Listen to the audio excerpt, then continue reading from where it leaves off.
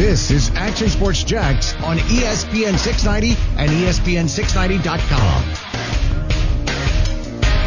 It's not funny at all, but raise your hand if you were resigned to laughing or chuckling, at least for a moment, around 5:55 on a Sunday evening. Laughing, chuckling, more of just trying to smile through it, I guess. That's what I was trying to do. Yeah, I was trying to smile through it. I had no other emotions left. And I was done. Yeah. Put it down. End it. Yeah. Cut me off. Mm-hmm. Wow. I looked up in the thesaurus last night for TV what embarrassing meant in a lot of different ways. Sure. Came up with some good ones. Okay. Ended with cringeworthy of the 7, 8, 9, 10 I listed. And they all speak volumes, by the way. Jacksonville Jaguars just flat out stink, and November proved that. They're not a good football team. No changes are being made. No changes are going to be made this week, according to Doug Marrone. Still have not heard anything from Shad Khan or Tom Coughlin, and I'm not surprised by that, although many people want to hear what you want and what you expect might be two different things, and that will not happen, in my opinion. And where does it go from here? Well, the ship is sinking, no doubt about it. We know what was at stake for Doug Marrone and this coaching staff, and maybe even this entire front office going into 2019. And at 4-4, they had it all in front of them, and now we're looking at one of the worst stretches in franchise history in the three most important games of the Jacksonville Jaguars season, and maybe the three most important games of Doug Marrone's coaching tenure here in Jacksonville. So the writing's on the wall. That's about it. I know everybody wants change and knee-jerk reaction right away. I don't think the Jaguars are doing that. Doug Marrone said in a conference call this afternoon he does not feel like there is any change that he can make that will help the football team win right now. So he's not just going to pull the trigger on a move just for change's sake, which sometimes does happen in the NFL.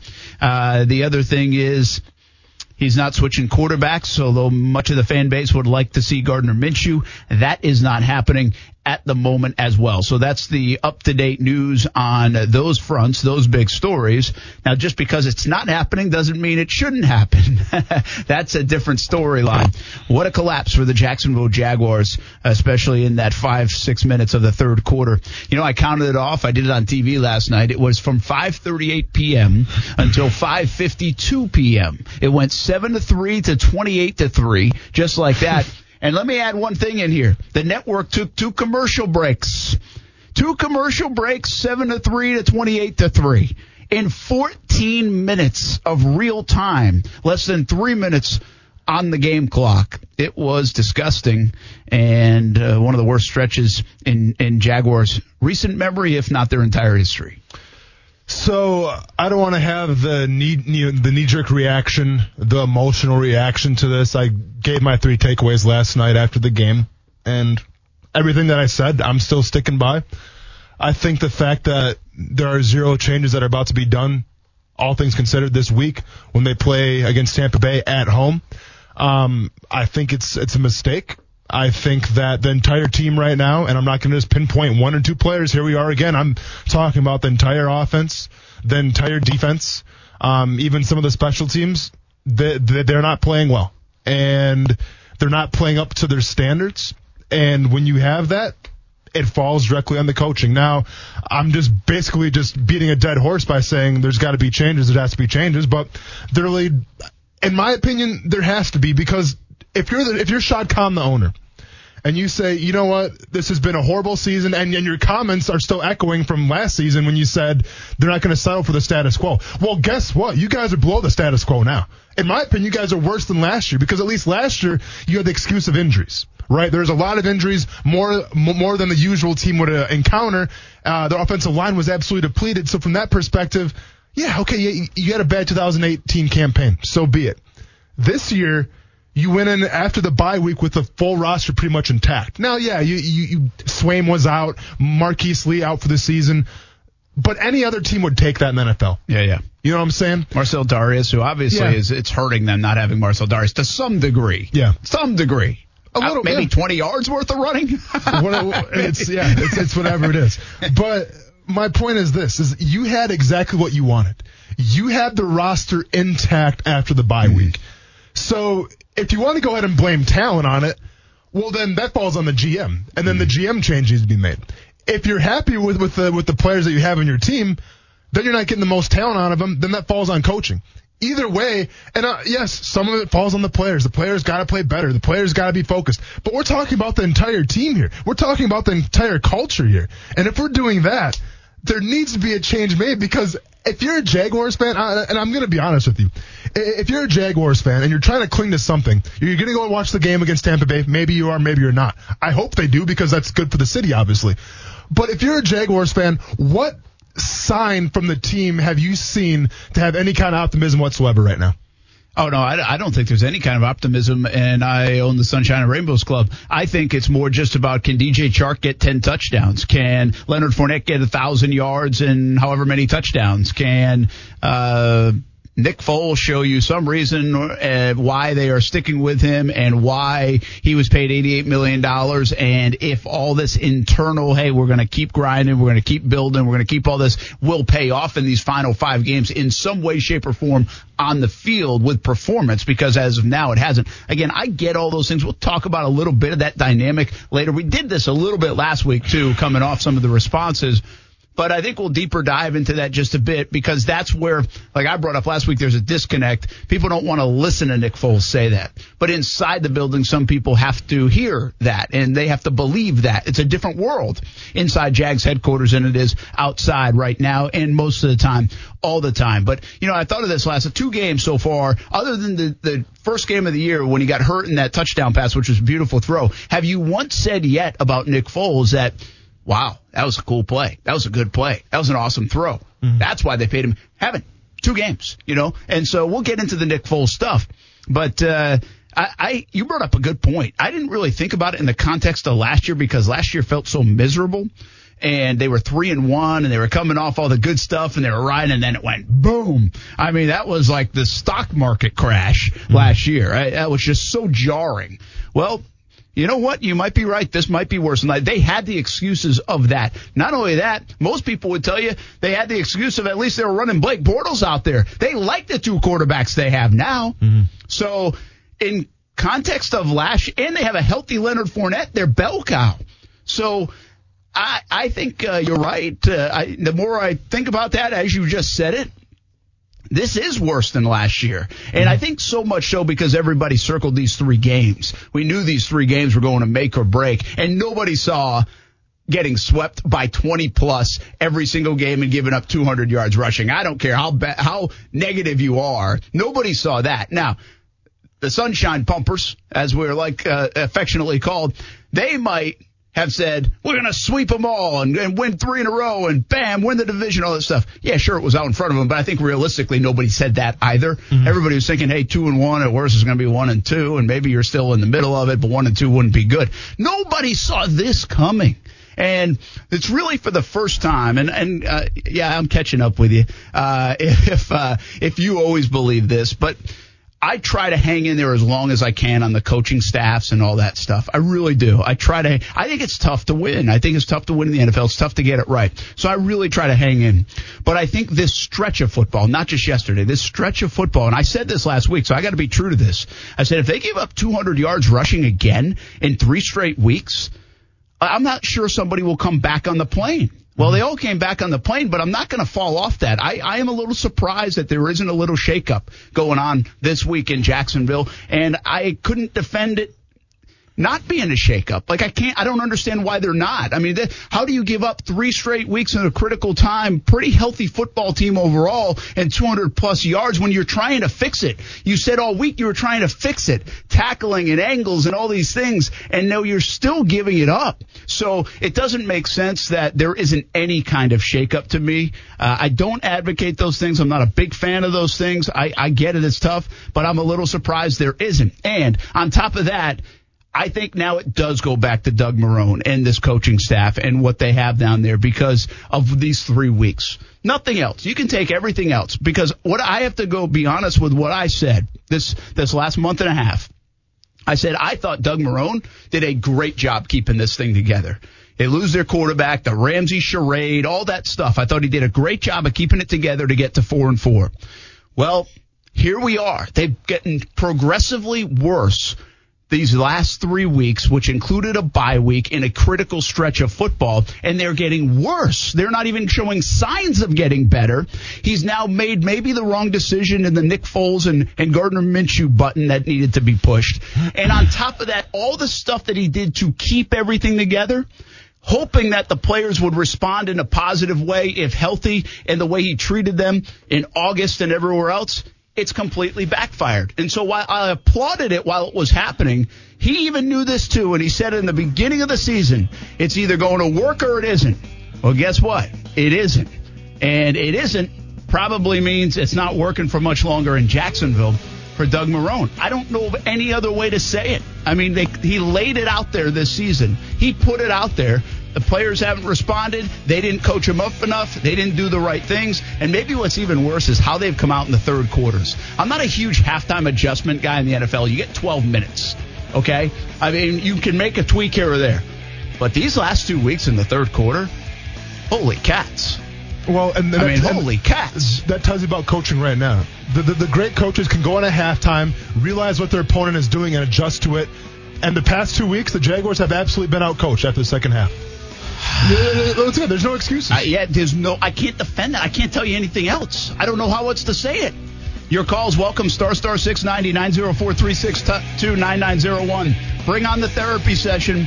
We'll talk about the coaching staff. Do they need to make a decision soon? Can they wait till the end of the year? What's the latest? What's going on next? We're coming back next, talking Jags on ESPN 690. Action Sports Jax with Brent Martineau on ESPN 690 is brought to you by Best Bet Jacksonville and Orange Park. As far as the Jaguars, it's kind of like the guy who's been married 5 times and he keeps saying, well, I haven't found the right woman. Dude, it's you. In this case, it's the coach. It's not the quarterback. Well, that was a pretty good explanation. Yeah. That was Noted. a good explanation. If ever encounter my 5th wife, I'll be sure to, all right, word to yourself, it's me. By the way, how are you going to be able to split this radio salary up with 4 different divorces? I mean, that's going to be a tough thing to do. It's going to be a rough one, man.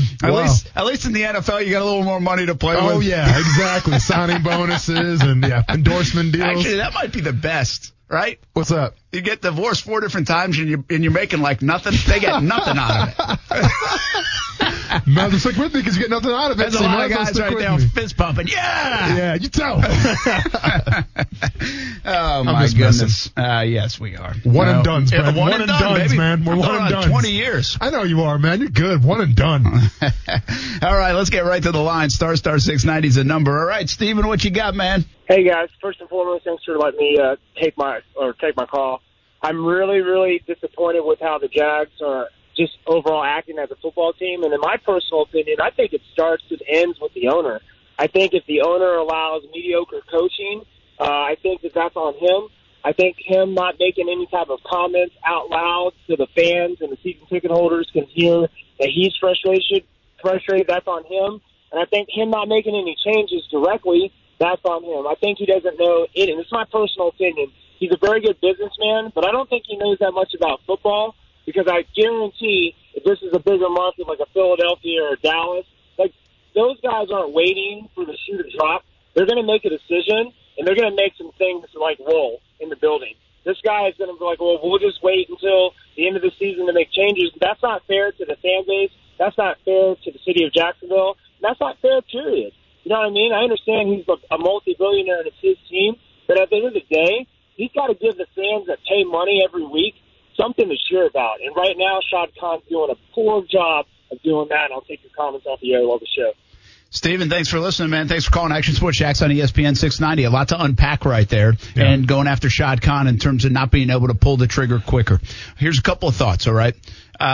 One is you have to remember, see, what I supported them coming back this year in a big way. Not just small, in a big way. And I understand people were mad at the end of last year, but you mentioned the injuries. The injuries were ridiculous. And people can't use that as I get it. But a lot of people were fed up with this regime, Tom Coughlin included, because of re-signing Blake Bortles, as much as it was the off-the-field stuff. And that's fine. You can have your opinions. You might be right. I'm not telling you you're wrong. And now it turns out you might be right? Yeah.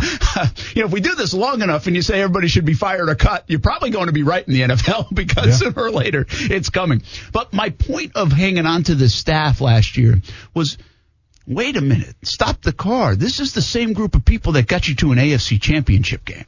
An AFC championship game. We can't lose sight of that, right? I mean, last year, that was a year removed, and people wanted to fire them.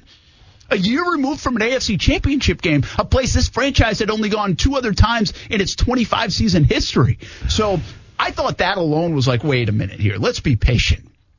But Shad Khan showed he will be patient to a degree in his statement after last season and said, I did not like the way the last 3 quarters of that season went. And we're keeping the guys, but they're on notice, essentially, is what he said. I'm paraphrasing. Yeah. And they've been on notice. So this year's a totally different circumstance. And I also don't believe necessarily 3 years is too long in terms of keeping a staff. I mean, I think 3 years is a good amount of time to prove which way you're going and how this thing is working. And right now it's starting to nosedive in Jacksonville. So I guess to kind of get to the caller's, statements here and what he thinks. Listen, when it comes to Shad Khan, I had the privilege to talk to him a couple times when I played for the Jaguars. And I think he's a great guy. He's a great businessman. Now, is he the biggest, quote unquote, football mind out there? Absolutely not. But he hires people to do that job for him. But here's my issue with it, Brent. And I thought the caller made some great points here.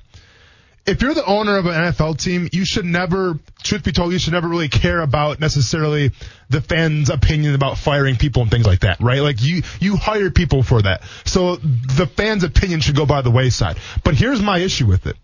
Shad Khan, and we used the word, was it viability? Is that the word, the buzzword that we've? Yeah, viable. Okay, yeah. Whatever it is. So Shad Khan. Viability's okay. I think that's a word. Viability. Whatever the buzzword was. I went into the thesaurus once in the last 24 hours. Like going back. Whatever the buzzword was. But Shad Khan kind of poked a jab at the fans and said that they're not coming out to the games. Yeah. Right? And then there was the question of, do they move the game to London for a second time? So he kind of put it all in the fans' court. So that shows that he definitely values the fans' opinion. So if you're Shad Khan and the Jaguars have absolutely been blown out, I don't even care what the scores were. I get it. The Jags dropped 20 yesterday. No, the game was a lot worse than what the score indicates. It's 101-36 this month in 3 AFC South games. So the Jaguars lose 3 in a row to AFC South teams, and not just lose, molly-whopped, curb stomped, boat race, whatever you want to say. Get absolutely dominated, and no changes have been made. So what kind of message are you sending to the fans about your football team where it's like, yeah, the product on the field has been some of the worst that we've probably ever seen, to tell you the truth, with the talent that they're supposed to have, been some of the worst that we've ever seen, and there's no changes being made. It's just the fact that, all right, so we got beat by the Titans big time. Let's go ahead and spin the dice. Let's try the same formula again and see what happens against Tampa Bay at home this time. And let's see if the fans show up for it. I think that if you start bringing the fans and questioning their dedication to coming to the games, you at least have to show as an owner that you're willing to make some kind of changes, and you're willing to show, you know what, this behavior right now, us losing 3 in a row to AFC South Division opponents, it's not acceptable. Something's got to change. We're not going to go with the status quo. But guess what? By not letting anybody go, by not holding anybody accountable, you are going with the status quo. Yeah, and I think I'm a little surprised. I told you already. I'm a bit surprised there isn't a move made. Because one, I think it's happening. It's going that way anyway. So you have now 5 weeks that you can change something. So I'm a bit surprised by that. I told you last week. I told you on social media yesterday during the game, and I'm telling you right now. And listen, I like Todd Wash. I like Todd Wash. I mean, I'm not rooting for people to lose their jobs. I'm just saying, in this business, if you give up the way this thing has been headed, and now you give up 4 times in 11 games, 200-plus yards rushing, and you're pretty healthy overall, then that's going to come back to you. And 3 times in a row in an AFC South division where it was all there for the taking, I'm just surprised nothing has taken place yet. One other thought about what the caller said, though, and I got to go, I'm just trying to talk all around it here, and why Shad Khan doesn't make moves maybe faster as some. And he brought up Dallas. Well, first of all, Jason Garrett's been there forever, and the Jags have won more playoff games than Dallas has this century. Okay, so Jerry Jones, who might come out and talk like that, certainly has had the ultimate line of patience. With they're still going to the playoffs Jason year in, year out. I don't know about year in, year out, man. They've been in the playoffs a lot more than the Jaguars have. That's true. They've been more competitive. They've certainly haven't been 2-14, 3-13. Yeah. But my point is, you're talking about a guy that's volatile in Jerry Jones. You think he comes across that way? He's kept this guy there for a long time now. I also would say Pittsburgh. How many people in the last couple years said Pittsburgh should fire Mike Tomlin? Probably a lot. Yeah. Probably a lot. Right, with all the mess going on there. I haven't won a Super Bowl, I think, or been to a Super Bowl since 2009 in Pittsburgh. That's a long time. Well, now all of a sudden, Mike Tomlin, everybody's praising him this year for the job he's doing. John Harbaugh, another guy who looked to be on his way out in Baltimore. Look what they've done. So I'm not advocating and telling you have to stay through it, but the folks that do stay through it sometimes get rewarded on the other side for staying through it. And there's two different ways to view it. You stick through it, you keep with the consistency, because changing all the time is too much change in a building. Yeah. And I think Shad Khan wants to subscribe to that theory. That's my view from this side of it. And that's what he showed. He stuck with Gus Bradley probably for a year more than anybody else wanted to. But he said, we're going to see if we can make this happen here. It's better than changing. Again, I'm not telling you he's right in that. He's actually been proven wrong in that. That wasn't the right move. Maybe they should have gotten rid of this regime after last year. Maybe he's not right. But I'm telling you, that looks to be his philosophy, and I think that changes in the NFL. Some people get rid of coaches quick. Some people stick through it and try to get through the muddy water so they can build their cultures and whatever else and give them enough time to do things. Time's running out on Doug Marrone, this coach. Is there any part of you that believes Doug Marrone can survive this now, and the staff? When I say Doug Marrone, I mean the entire staff. And we'll talk front office in a different way, but I'm talking about the coaching staff right now. Can they survive 4-7 the way they've lost in November and rally somehow in the month of December? First of all, the Steelers, they did go to the Super Bowl back in 2011. They played Green Bay. Oh, it was 11. Is it 9 that they won it? 9 they won it 2011. Yep, no, you're good. Just a little correction. But so, can they manage their jobs? Can they somehow salvage this season? In my opinion, absolutely not. No. I think the writing's on the wall, which makes this a little more frustrating to me from the standpoint of, let's be honest, you're not going to the playoffs, okay? The playoffs are done. Leonard Fournette then came out yesterday and said, he basically was talking past tense about this season with 5 to go. And you know what? Good for him, because I think everybody can see the playoffs are done. The Jaguars are not going to the playoffs this year, except that. So if that's the case, then what if? Sorry, no, you're good. Here comes the sunshine and rainbows. Like I thought Brent was done with that, and I thought Nick Foles took over as CEO of Sunshine and Rainbows. I was just kidding. Now Sunshine and Rainbows. Exactly. Now Brent's back in the pole position. That's cool. Nick Foles is now the owner. He's the owner. He's the CEO, owner, and president. Yeah. But so to me, no, Brent, and that's kind of the frustrating thing, is the fact that, let's be honest, all the Jaguars have to play for now is, I guess, trying to evaluate the talent going forward. You know, because now you really have to look at, who do you have on your roster, who is expendable, as bad as that sounds, but you have to start evaluating that as well, because you have a big draft ahead of you. There's a lot of draft picks ahead of you, a lot of draft capital ahead of you. So you have to start doing your due diligence now and seeing, all right, who's going to be a Jaguar going forward? Who's going to buy into the new culture that will be set up by the next head coach and things of that nature? And from my standpoint, once again, I just don't see, if you don't have the playoffs to win, or to at least have a goal towards, what's the point in not making a change then? What are you trying to stick on to? Just the fact that it's the holidays, you don't want to let anybody go? Nah, I think it's less that. I think the philosophy has been, I remember this from the Gus conversation, okay? So I'm just talking about with Shad Khan and what he's kind of hinted at in the past, and that's all we have to draw from, right? I mean, He fired Mike Mularkey and Gene Smith and did the whole regime change after that first year, but the Gus one was more like this, because there were a few years and now the season had gone south and you knew the end was coming. And he did fire Gus Bradley, I think, with 2 games to go in the season. But I think there was some talk that why not at the bye? Why not here? And again, this is something they subscribe to. I'm not trying to tell you this is what works, but this is what they think works. And I think across the NFL, there is a belief by some that if you fire midseason or you fire with 5-6 games to go, then you're going to get an initial bump for a week, but it really doesn't change anything. It doesn't make a difference at the end of the day. And so why not just keep and try to figure it out with what you've got and let it run out? Again, I'm not telling you that's right, but I remember those conversations from the Gus Bradley end, and that was kind of the tone of the conversation. So my point is, I don't think Shad Khan, he's going to go through everything he can before firing somebody, the head coach, midstream. I just think that's the way it's going to go. That's not to be said that it couldn't happen. But I think that's the way he's thinking first and foremost, and it's a last resort. South Beach Gary's on the line right now before we head to a break. What's up, man? I hate to say I told you guys so before the season started, but I told you guys so. Well, here's the deal, Gary. This is what I love about I told you so guys at the start of the season. Everybody, the NFL is an 8-8 league. And so if you want to tell me that a team's not going to make the playoffs, well, guess what? You're probably going to be right most times than not, because it's an 8-8 league, especially if you don't have Tom Brady or one of those kind of quarterbacks. So I'm not saying it's like you're wrong. I can't believe it. Yeah, sure you did. No, you're probably right. And next year you should probably tell us the same thing. And for the next 5 years, I'll probably tell you the same thing about the Dolphins, because I'll probably be right. Because it's hard to win and go to the playoffs unless you have the Bradys and this organization that's already built, or you have a really lucky good year like the Jags did in 2017. That's just the way it proves out.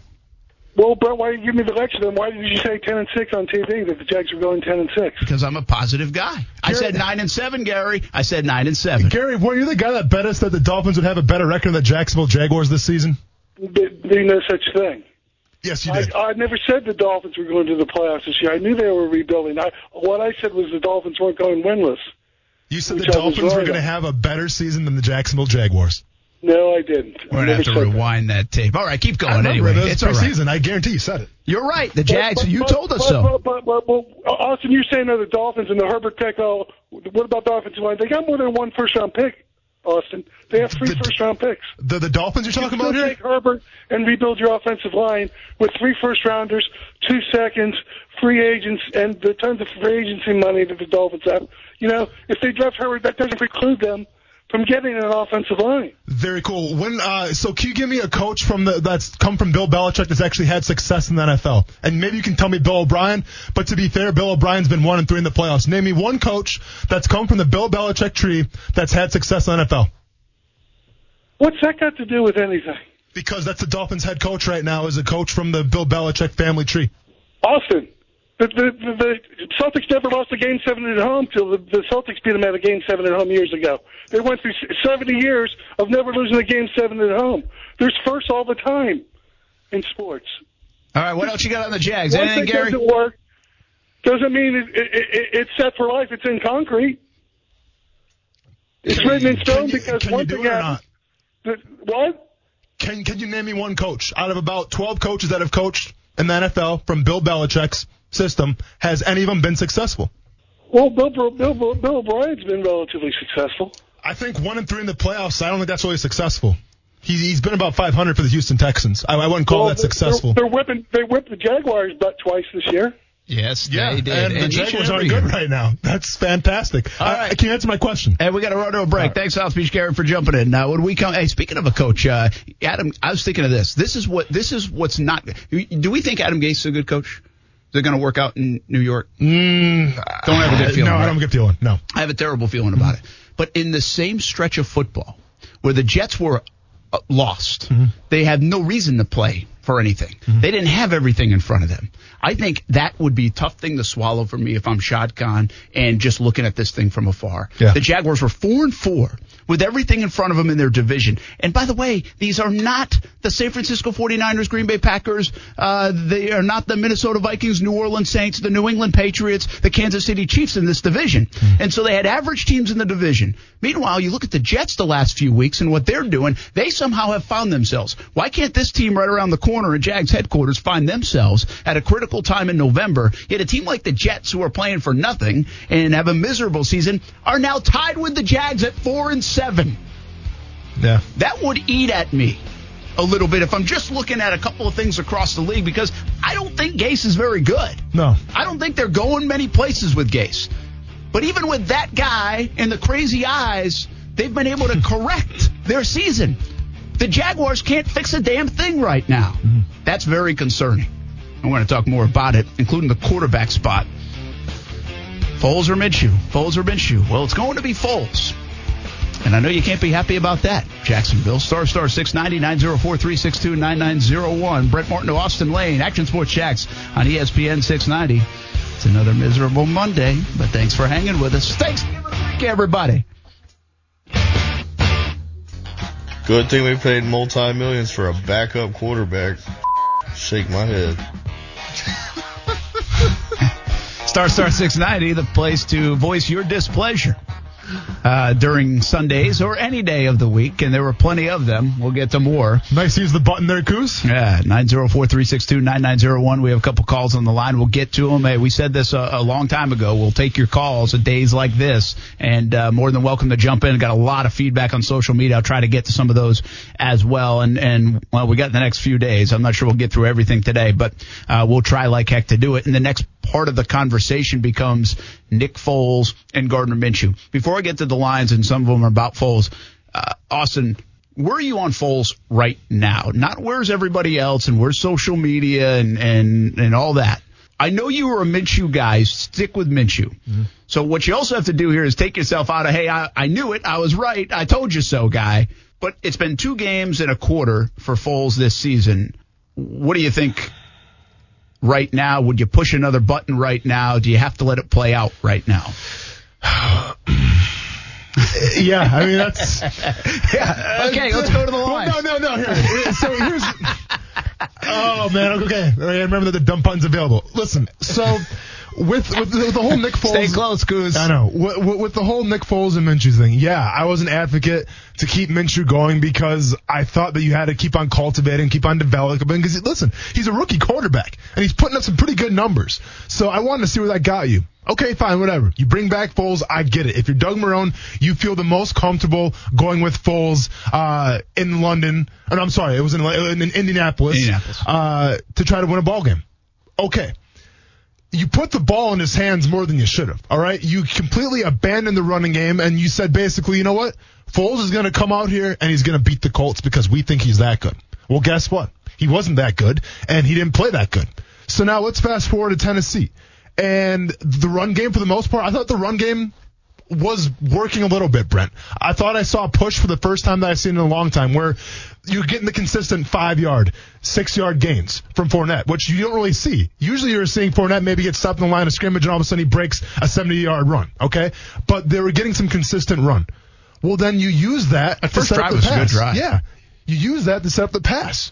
But guess what? And take the garbage minutes out of it, take the garbage time out of it. You got to take anything after midway through the third quarter almost out of this game. Yeah. I'm saying from what I saw, it was another horrible game from Foles. And like I said, if you're not playing for the playoffs, because you're not anymore, the playoffs are done, so kiss those goodbye.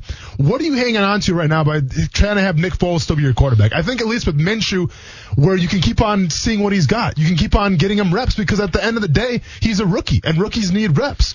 So you can't save the season, obviously, because the season's over as far as I'm concerned. But at least you can kind of evaluate more talent and see what you have at the rookie quarterback position. Yeah, I got a little bit of a different thought, or a little more context on that in just a moment. But before we do that, get to DJ on the line. Welcome in your calls on a Monday. Action Sports Jacks on ESPN 690. What's up, DJ? Hey, what's going on, fellas? Hey, man, this Nick Foles Minshew thing, man, I was with you, Austin, about keeping Minshew, the development, because I didn't think Nick Foles earned the right to come in. This situation is different from the New Orleans Saints, meaning everybody knew Drew Brees was the leader of that team. Nick Foles didn't earn the right to be. So do those games that Minshew played, he earned those stripes. You understand? So the game just looked when Foles in the last 2 weeks, he was supposed to be the guy to stop the bleeding. You remember last year? We just need a guy to stop the bleeding.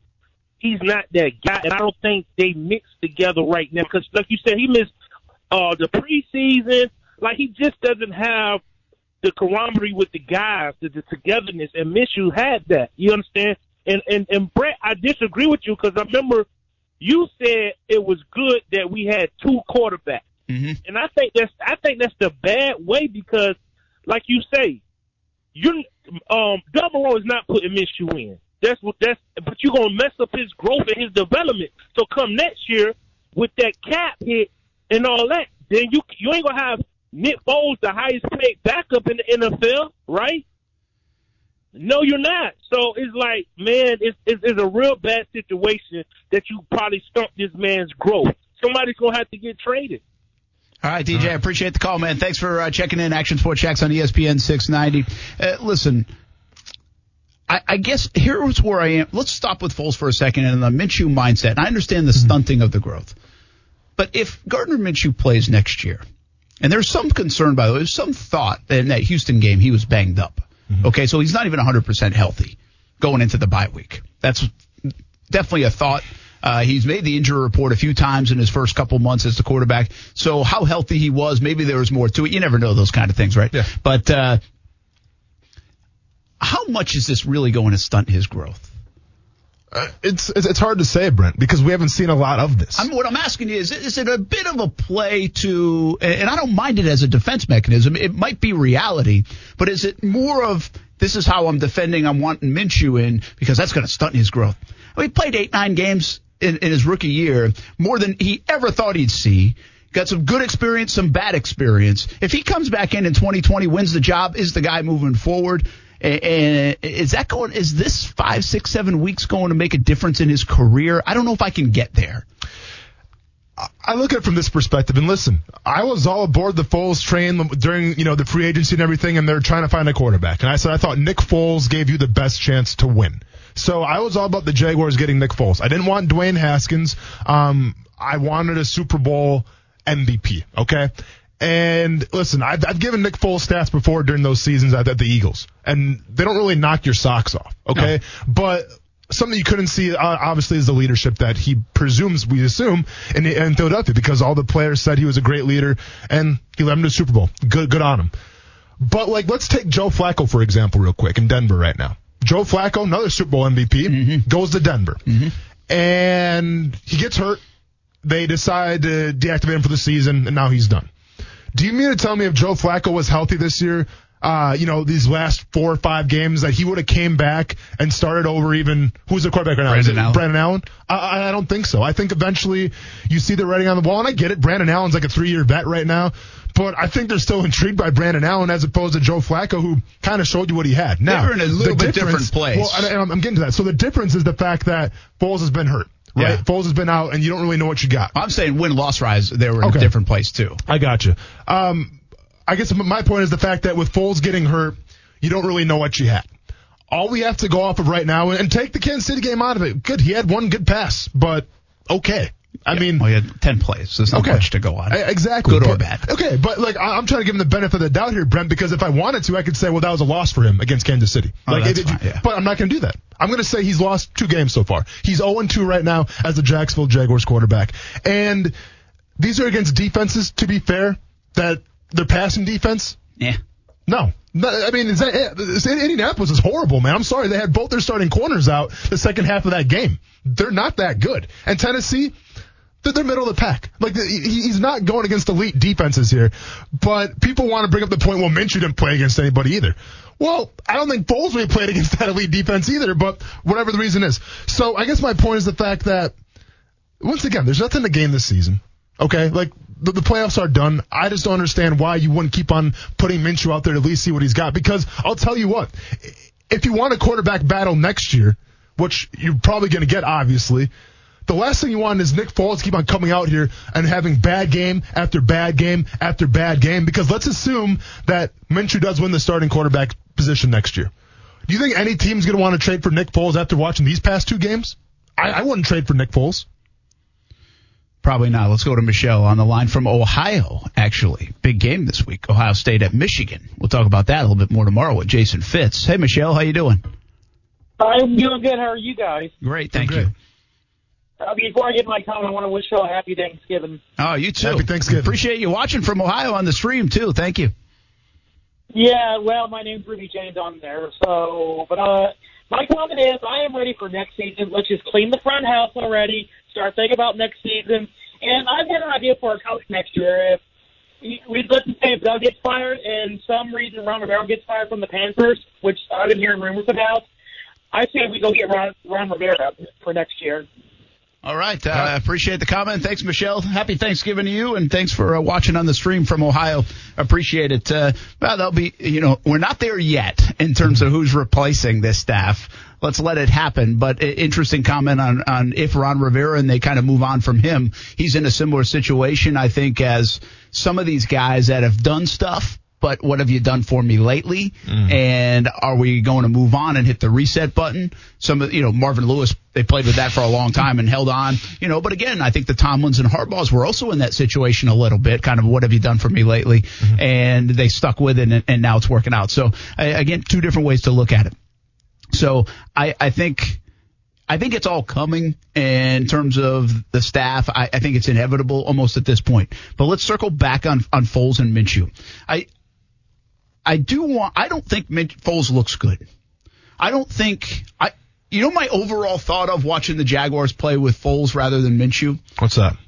Is they look slow. Like, it feels like a slow offense. It like with Minshew, I don't know. And again, this could be total perception. Like, I don't think people's 40 times didn't slow down on the receivers, Yeah. It just looks, first of all, Minshew was getting them up and down the field. They were struggling to get in the end zone a lot, but they were going up and down the field. And I think because of his legs and moving, it made it feel like there was stuff going on. It looked so methodical. The ball's floating. The little it's a nice touch pass here or there sometimes from Foles, but that thing's just hanging up in the air on those screen passes or when he has to get rid of it and dump it. Like, nothing is fast. Nothing. The balls look like they're underthrown. Right? I mean, he was questioned about his arm strength a little bit yesterday from Doug Marrone and Foles. They say no, but there are times where it's like, wait a minute now, that doesn't look like he's zipping it in there. And there are other times where it has some zip. But overall, my feeling just watching it is, man, they look so much slower. It just looks old and lethargic and whatever, where it didn't look like. And I think that's the point of a lot of people. It's like they're not saying that Gardner Minshew is going to win 5 Super Bowl MVPs in his career. Not yet. Maybe they hope, but they're not saying that. I think they're just saying it was so much more fun to watch. Even scoring 3 points was more fun than watching 13 points with Foles' offense in a strange way. And I understand their point. I get that side of it. I do think once I said this before when we talked about this for a few weeks before they pushed a button on Foles. I said if Minshew, remember, everything for me hinged on that Houston game. If they had won, I thought they would have stuck with Minshew for another week. Because my thought was, once you make the Foles button and you push that button, you can't go back. And I still believe that. I don't think they can go back. They made this guy their franchise quarterback from the offseason on. And they said, hey, you were hurt, but we need you. We're going to lean on you. We think you're the best man for the job coming back. They're not going to change that. Now, Doug Marrone talked a little bit about it today. Could they eventually go back to Minshew? As we kind of hinted maybe in the last game or something like that. I think he left that door open. But they feel like, now I think they're just saying this, they feel like their best chance to win is with Foles. I think it's more than that. I think it's the semantics of it all and saying, we made this decision, we're sticking with it. And whether he wasn't ready, whether he's more rusty than we thought, whether all those things are in play, we're sticking with it. We made our bet, and we're sticking with it. And so I think that's the way it's going. I don't know if I would pull the trigger on it right now and go back to Minshew either. I think I would probably wait another game or so. This thing is done. I mean, it's done either way. But I think as much as people want to find out about Minshew, they've got $88 million invested in Foles. I need to find a little bit more out about Nick Foles, too. All right, well, let me ask you this then. Let's say Nick Foles comes out against the Tampa Bay Buccaneers and has another bad game, three games in a row. Then you're going against a defense that's ranked number right now 31st in pass defense. The Titans were ranked number 24 in pass defense, and the Colts are number 17. So if Nick Foles comes out this Sunday and plays horrible again, can you justify putting him out there for another week, or is it time to go back to Minshew? Yeah, it probably would be time to go back. So I guess that even maybe defutes a little bit of what I said. I just think you got to find a little something that you have. Another thought on Foles, and I don't want to give him an out here because I don't think he's playing well. But is it as bad as we're all making it out to be, or does everybody have the Minshew agenda? And if you're a new coach coming in, who you going with as you look at 2020? Minshew or Foles? Let's answer that next on ESPN 690. Everyone at the front office needs to go, and I'm going to say everyone who's coaching this team needs to go. It's like we don't even prepare for a team each week. Marone needs to go. I even want DiFilippo out. I want Walsh out. I want everyone out. Coughlin, Caldwell, get them all out. Whole new staff next season, whole new front office. Minshew starting next season. Draft a defensive tackle. Draft a linebacker. Oh my gosh. I cannot believe we gave Foles $88 million. I will never get over that. That's the call on Star 690, leaving a message. And that guy's defeated, man. Listen, defeated, but also with answers. See, I like that. He not only said, okay, fire everybody, which is what everybody says, because that's the easiest thing to do, and it makes us all feel better if everybody loses their job, right? Yes. Okay. I mean, for me personally, I don't want to see guys get. I mean, I've been fired. It's not fun from the NFL. But I'm not saying you. But okay. I'm saying we in society. The best thing that could happen yesterday after that game. Yeah. The thing that would make you smile more at the water cooler is if the entire coaching staff stayed in Nashville, Tennessee. Yeah, I mean, as far as I'm concerned, it's a performance-based business, and the Jaguars are not performing. Yeah, but I like that call. He had some answers, right? He said in terms of drafting some folks and you know what maybe to do. So and everybody's got ideas. Even before the football game yesterday, I was talking to people all weekend long, and everybody's got the fix, a different fix. It's amazing, which shows you how hard it is, I think, at times, and then also shows you, I think there's a feel around here for me that they have some decent players on this football team, that they have some talent. We've talked about it multiple times. But then there are games like these last 3 weeks, and you're like, holy cow, maybe I'm dead wrong. Maybe they have nobody that's good. Maybe they're just not good. Because, again, I am trying to find a player that stood out other than Leonard Fournette was good. A couple weeks ago it was DJ Chark. I mean, we're talking about a couple of players here or there. That is it. I was looking. The punter has been very good, Logan Cook. Yeah. I've been waiting for. I said it Friday, I think it was. What will give this team a spark? Still didn't notice number 44 on the field. No. Still didn't notice him. And I said the defensive line, and no, defensive line once again. I mean, yeah, Jan had a strip sack. Yeah, that was a big play. Pay Jan. That was a big play. Here we are again. But I'm not going to talk about that because I've been talking about that since nauseum. But I guess, I guess the most frustrating thing for me, and I'm talking from a defensive perspective here, the Houston game where they gave all that rushing, okay, Houston's and I'm not trying to give them an excuse here, but Houston's a very dynamic offense when they're clicking. Now, sometimes they don't click. They clicked against the Jacksonville Jaguars, and they can be dynamic. So are they going to run? Are they going to pass? I get that. But to travel to Indy, where you know exactly what they're going to do, they're going to use their offensive line and pound the rock with Marlon Mack or Williams then, who came in. And you knew what the case was in Tennessee, too. And, yeah, with Ryan Tannehill, maybe they opened the play action up a little bit, and that was great. Corey Davis was back, yada, yada, yada. BS. They were going to run the ball, and you knew that. And the worst part is you knew it, and you couldn't stop it. I guarantee Todd Wash was, in those meetings saying, we got to stop Derrick Henry. We got to stop Derrick Henry. And you know what, Brent? They couldn't do it. So to me, that's the frustrating part is when you know a team's going to do something and you still can't stop it. So now here's the question. Is it a talent thing or do they have pieces that they can use going forward? And listen, we're talking about, especially the defensive line, you're talking about Avery Jones. I mean, Avery Jones, I think, is still a pretty young guy, all things considered. I get he's the oldest bedded Jaguar. But what they're asking him to do, I think he still deserves to stick around. I think the biggest part right now is Calais Campbell. Calais Campbell yesterday, I thought he looked a little slow. I'll be honest with you. And this is the Calais Campbell that's playing his big end spot. This is the guy who's back at home where he belongs. Not playing that 3 technique. I'm talking about playing that big end spot. And yesterday I saw Calais Campbell bite on 2 bootlegs and Tannehill scored on the one and the other one was a pretty long gain. So, yeah, I think you have a good guy in Josh Allen, obviously. Yeah. And I think it's crucial. I mean, it is absolutely crucial. And I'll say it again. Here we are at nauseam again.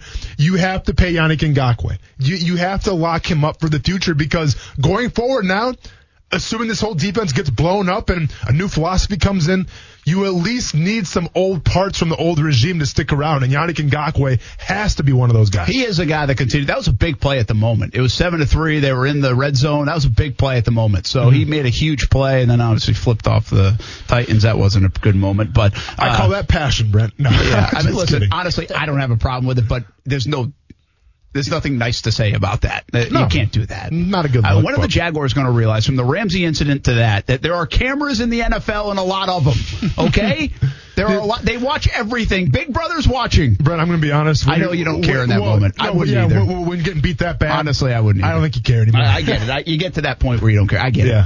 I believe me, I understand that. Mm-hmm. I mean, I think if you've done anything, there's a time when you just don't care who's watching whatever, even if you know you're in the spotlight. Sure. And you sometimes get to that point. Mm-hmm. And so I get it. I get a little bit of that. Brendan's on the line. Action Sports Jax on ESPN 690. Thanks for calling, man. Thanks for listening. What's up? Hey, guys. Thanks for taking my call. Big fan. I know I'm beating a dead horse here, but Doug Marrone and the whole staff, it's just got to be all replaced. They've done too many things that I think anywhere else they would have been fired last year. I mean, 2017 bought them some time. But if you look at 2017 also, there was the same stuff, like games where they didn't show up, Arizona, San Francisco. And was that more, that 10-6 record, was that more because Deshaun Watson and Andrew Luck were hurt? I mean, yeah, once they got in the playoffs, they did some really good things. And I honestly, like everyone knows, like the Jags should have won that game. Like they got hosed. But they have just too many mistakes, like from the Allen Robinson situation, signing Marquise Lee, letting Allen Robinson go. And ever since Lee got re-signed, we haven't seen him. The whole Bortles situation, giving him, that big deal, and then now that screwed the cap up. And then now with this Nick Foles thing, it looks like that's going to hurt our cap going forward, and it doesn't look like he's going to be our starter, so that's going to set us back even more. You re-signed Miles Jack, which I think he's good. I mean, he's had a bad year, but, I mean, I think Jan and Ramsey should have been the priority there. I mean, trading Ramsey. I mean, he wasn't going to play, so they had to trade him, but it was their fault it got to that situation in the first place. And then Marrone, Wash, he should have been fired. He shouldn't even been left over from the Bradley era. I mean, his defense has just been underwhelming. It seems like he runs the same schemes over and over. I mean, our team's always the most penalized, after the whistle, always, getting in fights, 15-yard penalties are like a regular thing. It's just like, I've been a Jag fan my whole life, and this is as most frustrating as any other year. I mean, we've had some bad years, but we have the talent right now. We have talent on offense. We have talent on defense. It's just, it seems like we're wasting away all this talent. And we still don't have Ngakoue re-signed. I mean, he's a cornerstone player. I mean, you're going to draft these good players. You shouldn't just let them, get away. I mean. Did we lose him there?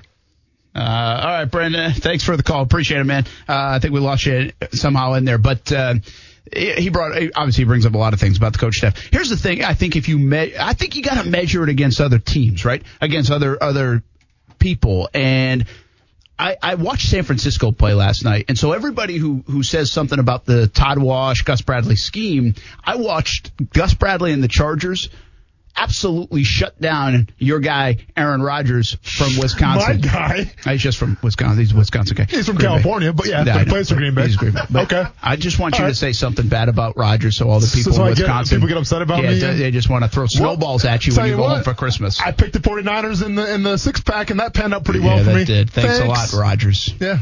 Thanks a lot. You stink. Yep.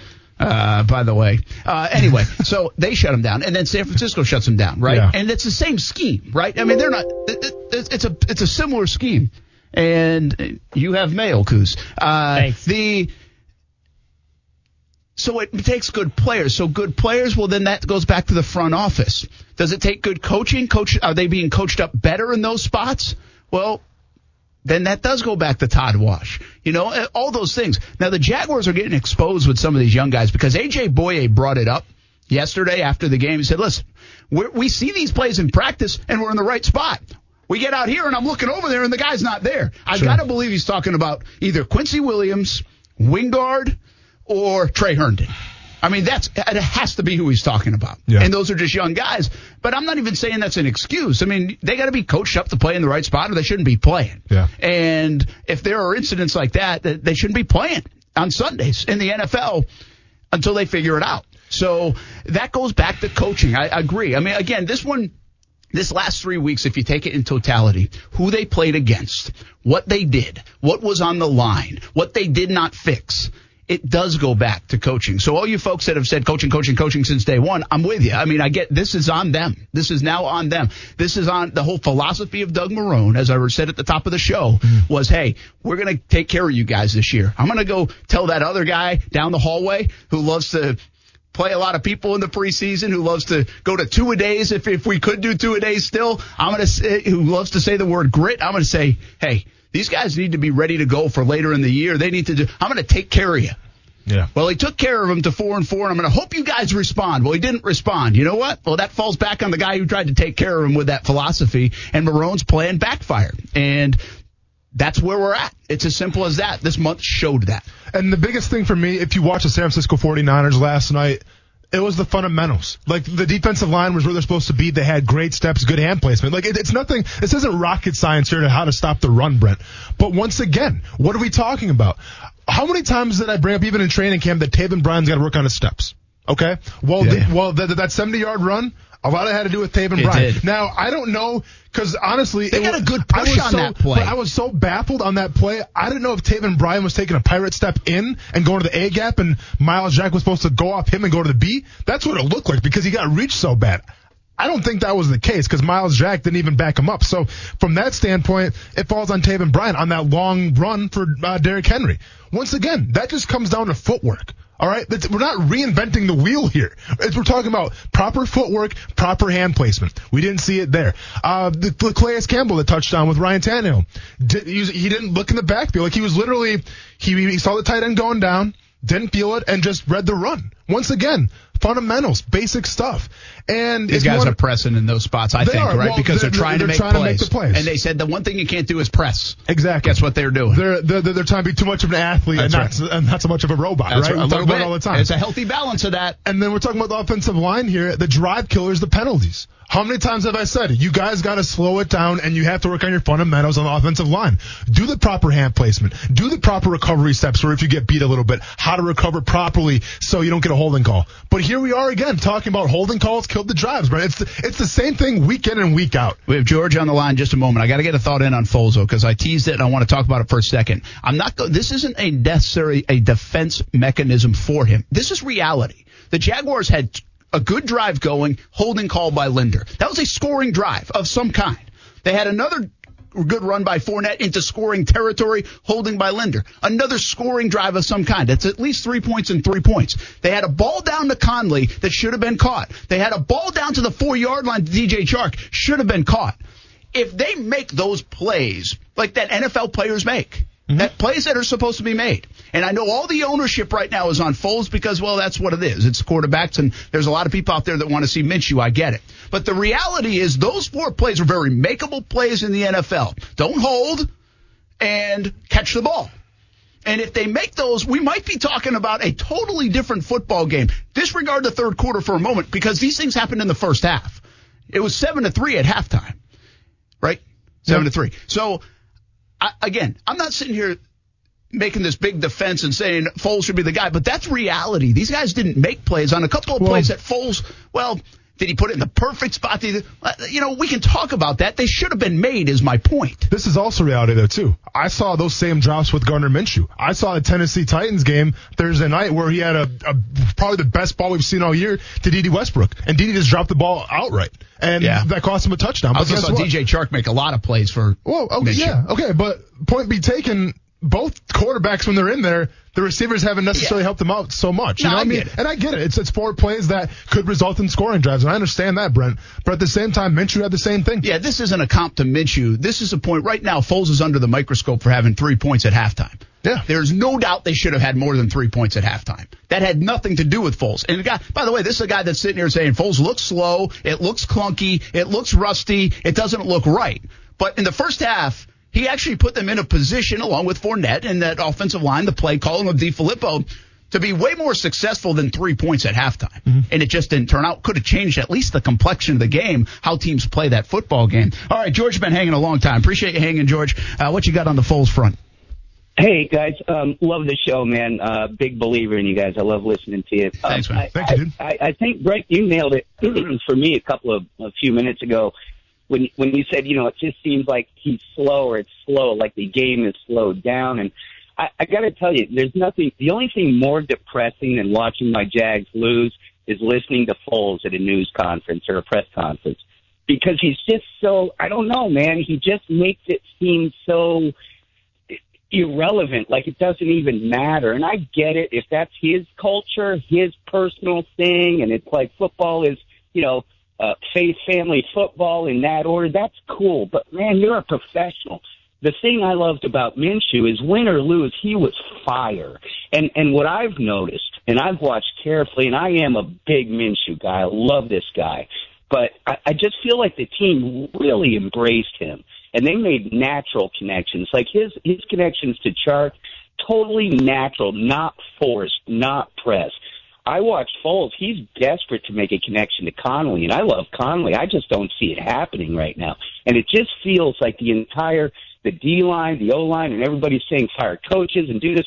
Honestly, man, I played sports my whole college life, high school, the whole deal. Our quarterback and our center made all the difference in the world. And I just think that, these guys, when they're interviewed about Foles and they say, yes, he's a great leader, they almost sound robotic. And I know they've got to say what they've got to say. But when they asked them back in the day about Minshew, man, they lit up and they were laughing. And, I mean, it was just a whole different culture. I think now, at this point in the season, to start talking about how losses are good because they build character and we should go home and love our wives. That's not what we need, man. That's it. Thanks, bro. Hey, George, appreciate it, man. Really good call. Really good comments. I think you nailed a lot of different things on that feel, that vibe from the fans of Minshew. I think George is spot on with that, and I can't dispute that at all. I mean, I think he nailed that part of it. Yeah, I mean, I guess the biggest takeaway that I got was it's the press conference after the game, right? Yeah. And it's Foles kind of putting on this, well, you know what? The bright side is we got our families to go home to, and we're building this culture. Can you hold the rest of this thought? Let's go to a break. Okay. And then we'll get it on the other side. Okay, let's get it. Well, because you're going to deep dive here in a minute. I got a feeling. Well, because I'm going there, too. I think that turns people off. Me going to break turns people off. Or what? No, you deep diving. It turns people off. No. Okay. No. Foles' press conference is really what I know. It was C. Yeah. Not A, B, or C. It was C. And listen, and I'm going to say, I know it turns people off, but I'm going to explain why it may not be as big a deal as you think it is. Well, and I wanted your perspective on this from a player's point of view. And again, this goes back to last week's conversation. This is what I was getting at with the disconnect. Yep. You follow me a little bit more after this week? Because people want to turn the volume down on Foles while he's preaching. We'll talk about it next on ESPN 690. That is the tough part. And I think that you can't live life out of fear. You can't live of fear of losing your job, fear of what people are going to say. I mean, we're ultimately in a game in the limelight where we're going to be criticized. You do really well, you're going to be praised. If you're really bad, you're going to be ridiculed. That's part of it. That's why I always try to tell young players, don't read the articles. And that's, once again, nothing against y'all. That is your job. Just like my job is to continue to help this team and continue to build this character. Well, that's Nick Foles after the game saying things that nobody wants to hear. I'm just being honest. Listen, I mean, he knows of it. the Sunshine and Rainbows Club. He knows it. Again, this goes back to he's got to do what's good for him. And in that locker room, you got 5 games to go. You're professional. There's a lot of stuff going on here.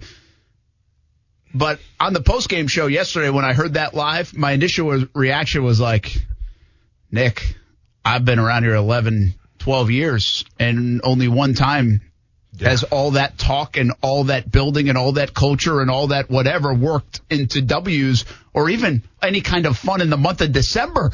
Forget about W's and playoff runs. How about just some fun in December? Yeah. Like, hey, we're in it.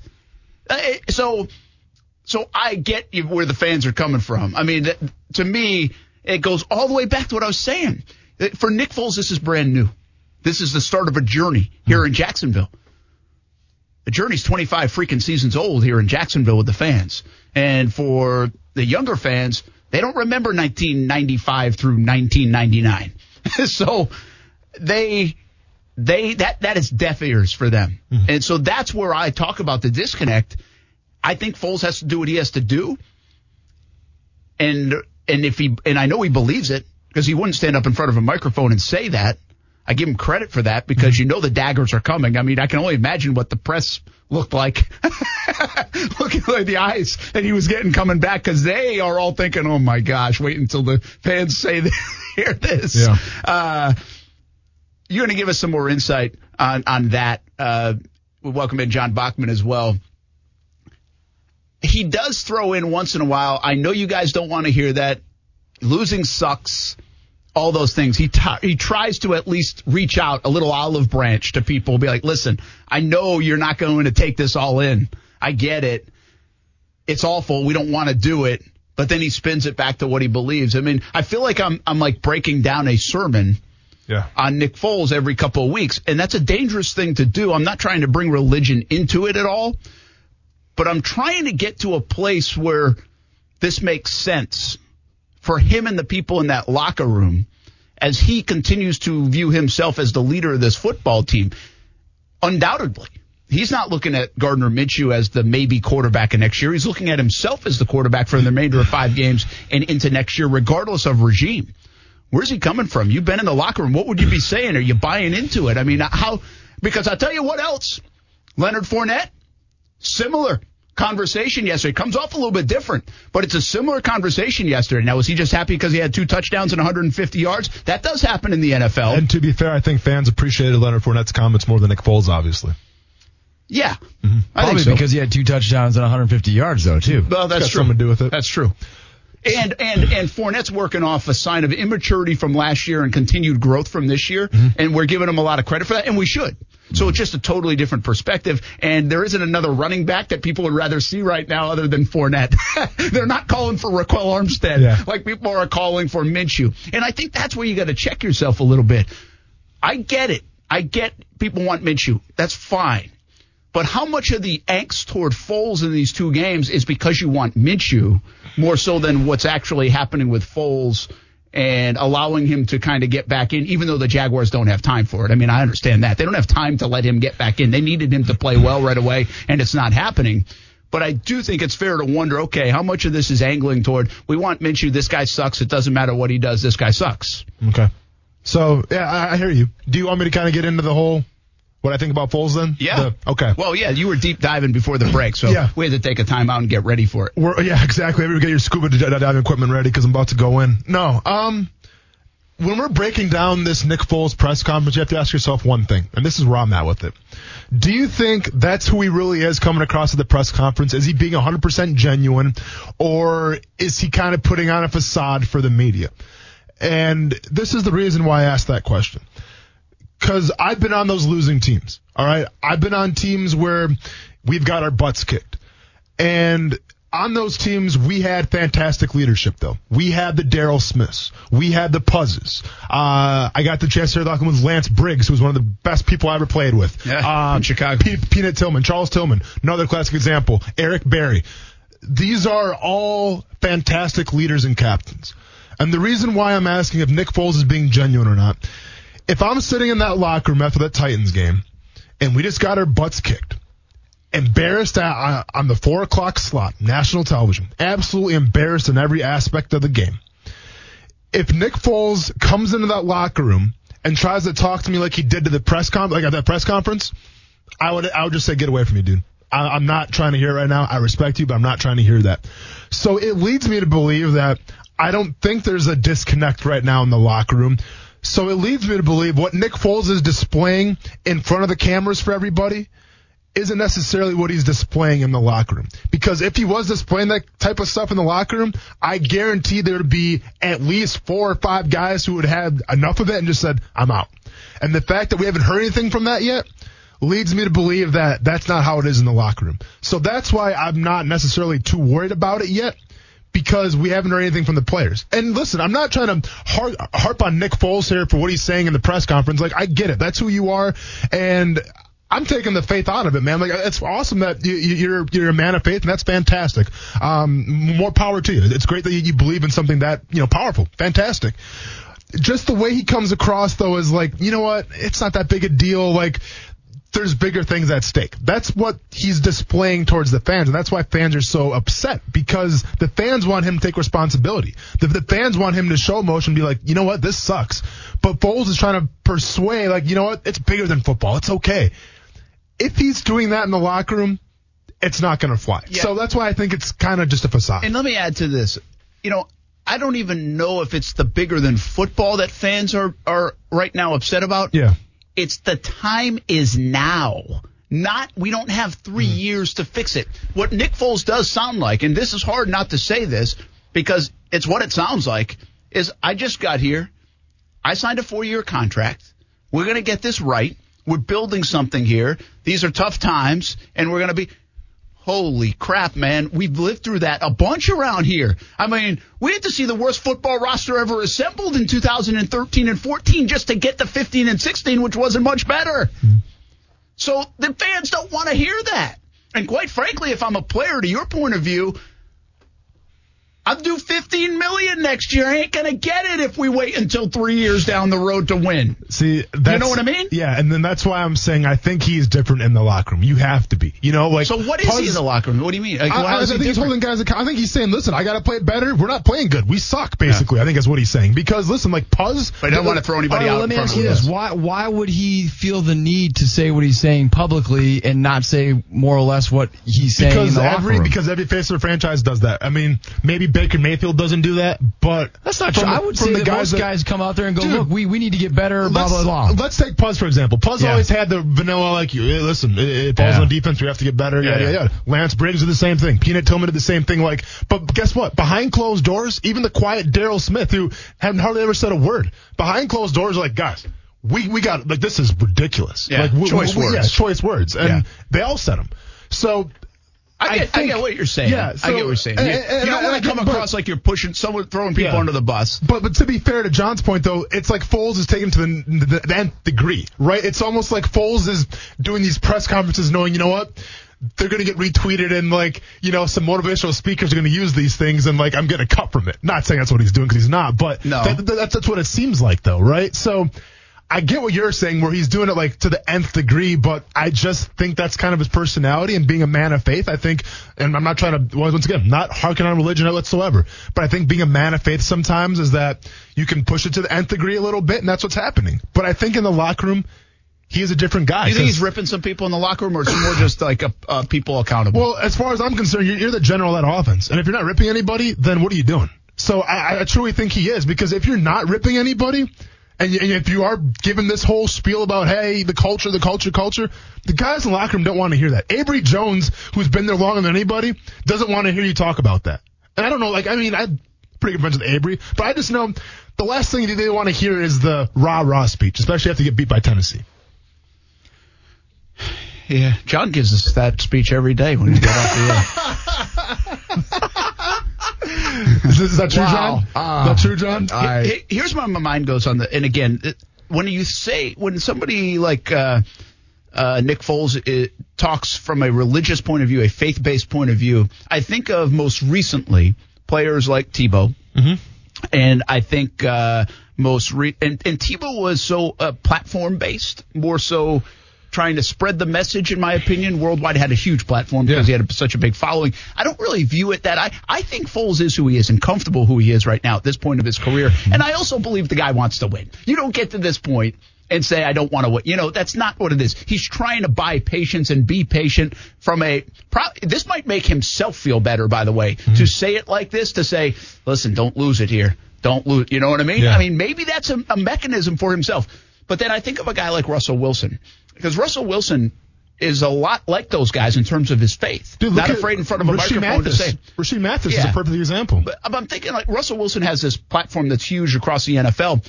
The interesting thing about Russell Wilson is he really hasn't faced much adversity. You know? Yeah. So from this kind of standpoint, this is so unique in that sense where you just lost 3 games that would have make or break your season. I don't remember a time where the Seahawks have been in that. I think I just saw a stat where Russell Wilson's the first quarterback ever in the 100-year history of the league to have a winning record in his first 8 NFL seasons. So he hasn't put that kind of talk and that kind of perspective in front of the fan base of Seattle or the NFL for people to either be like, dude, what are you talking about, or not, you know? And now he won't ever have to because he's got such an equity built up. Problem with Foles right now is, again, Minshew is sitting behind him, and there's a big part of this fan base that would like to see Minshew. And the other part is there's not a lot of equity built up here in Jacksonville. There's two games and a quarter of football, and that's about it. And an $88 million check, that's not really equity with the fan base. You know what I mean? In terms of who you're talking to in front of a mic. That's where it gets, in my opinion, ultimately, that's where the frustrations lie, right? I mean, he was brought in. We all were told he was brought in to win and win now because we've assembled this pretty good team of players around him, and he's got a lot of money in the bank, and he's the Super Bowl MVP, and we're going to get it done right away.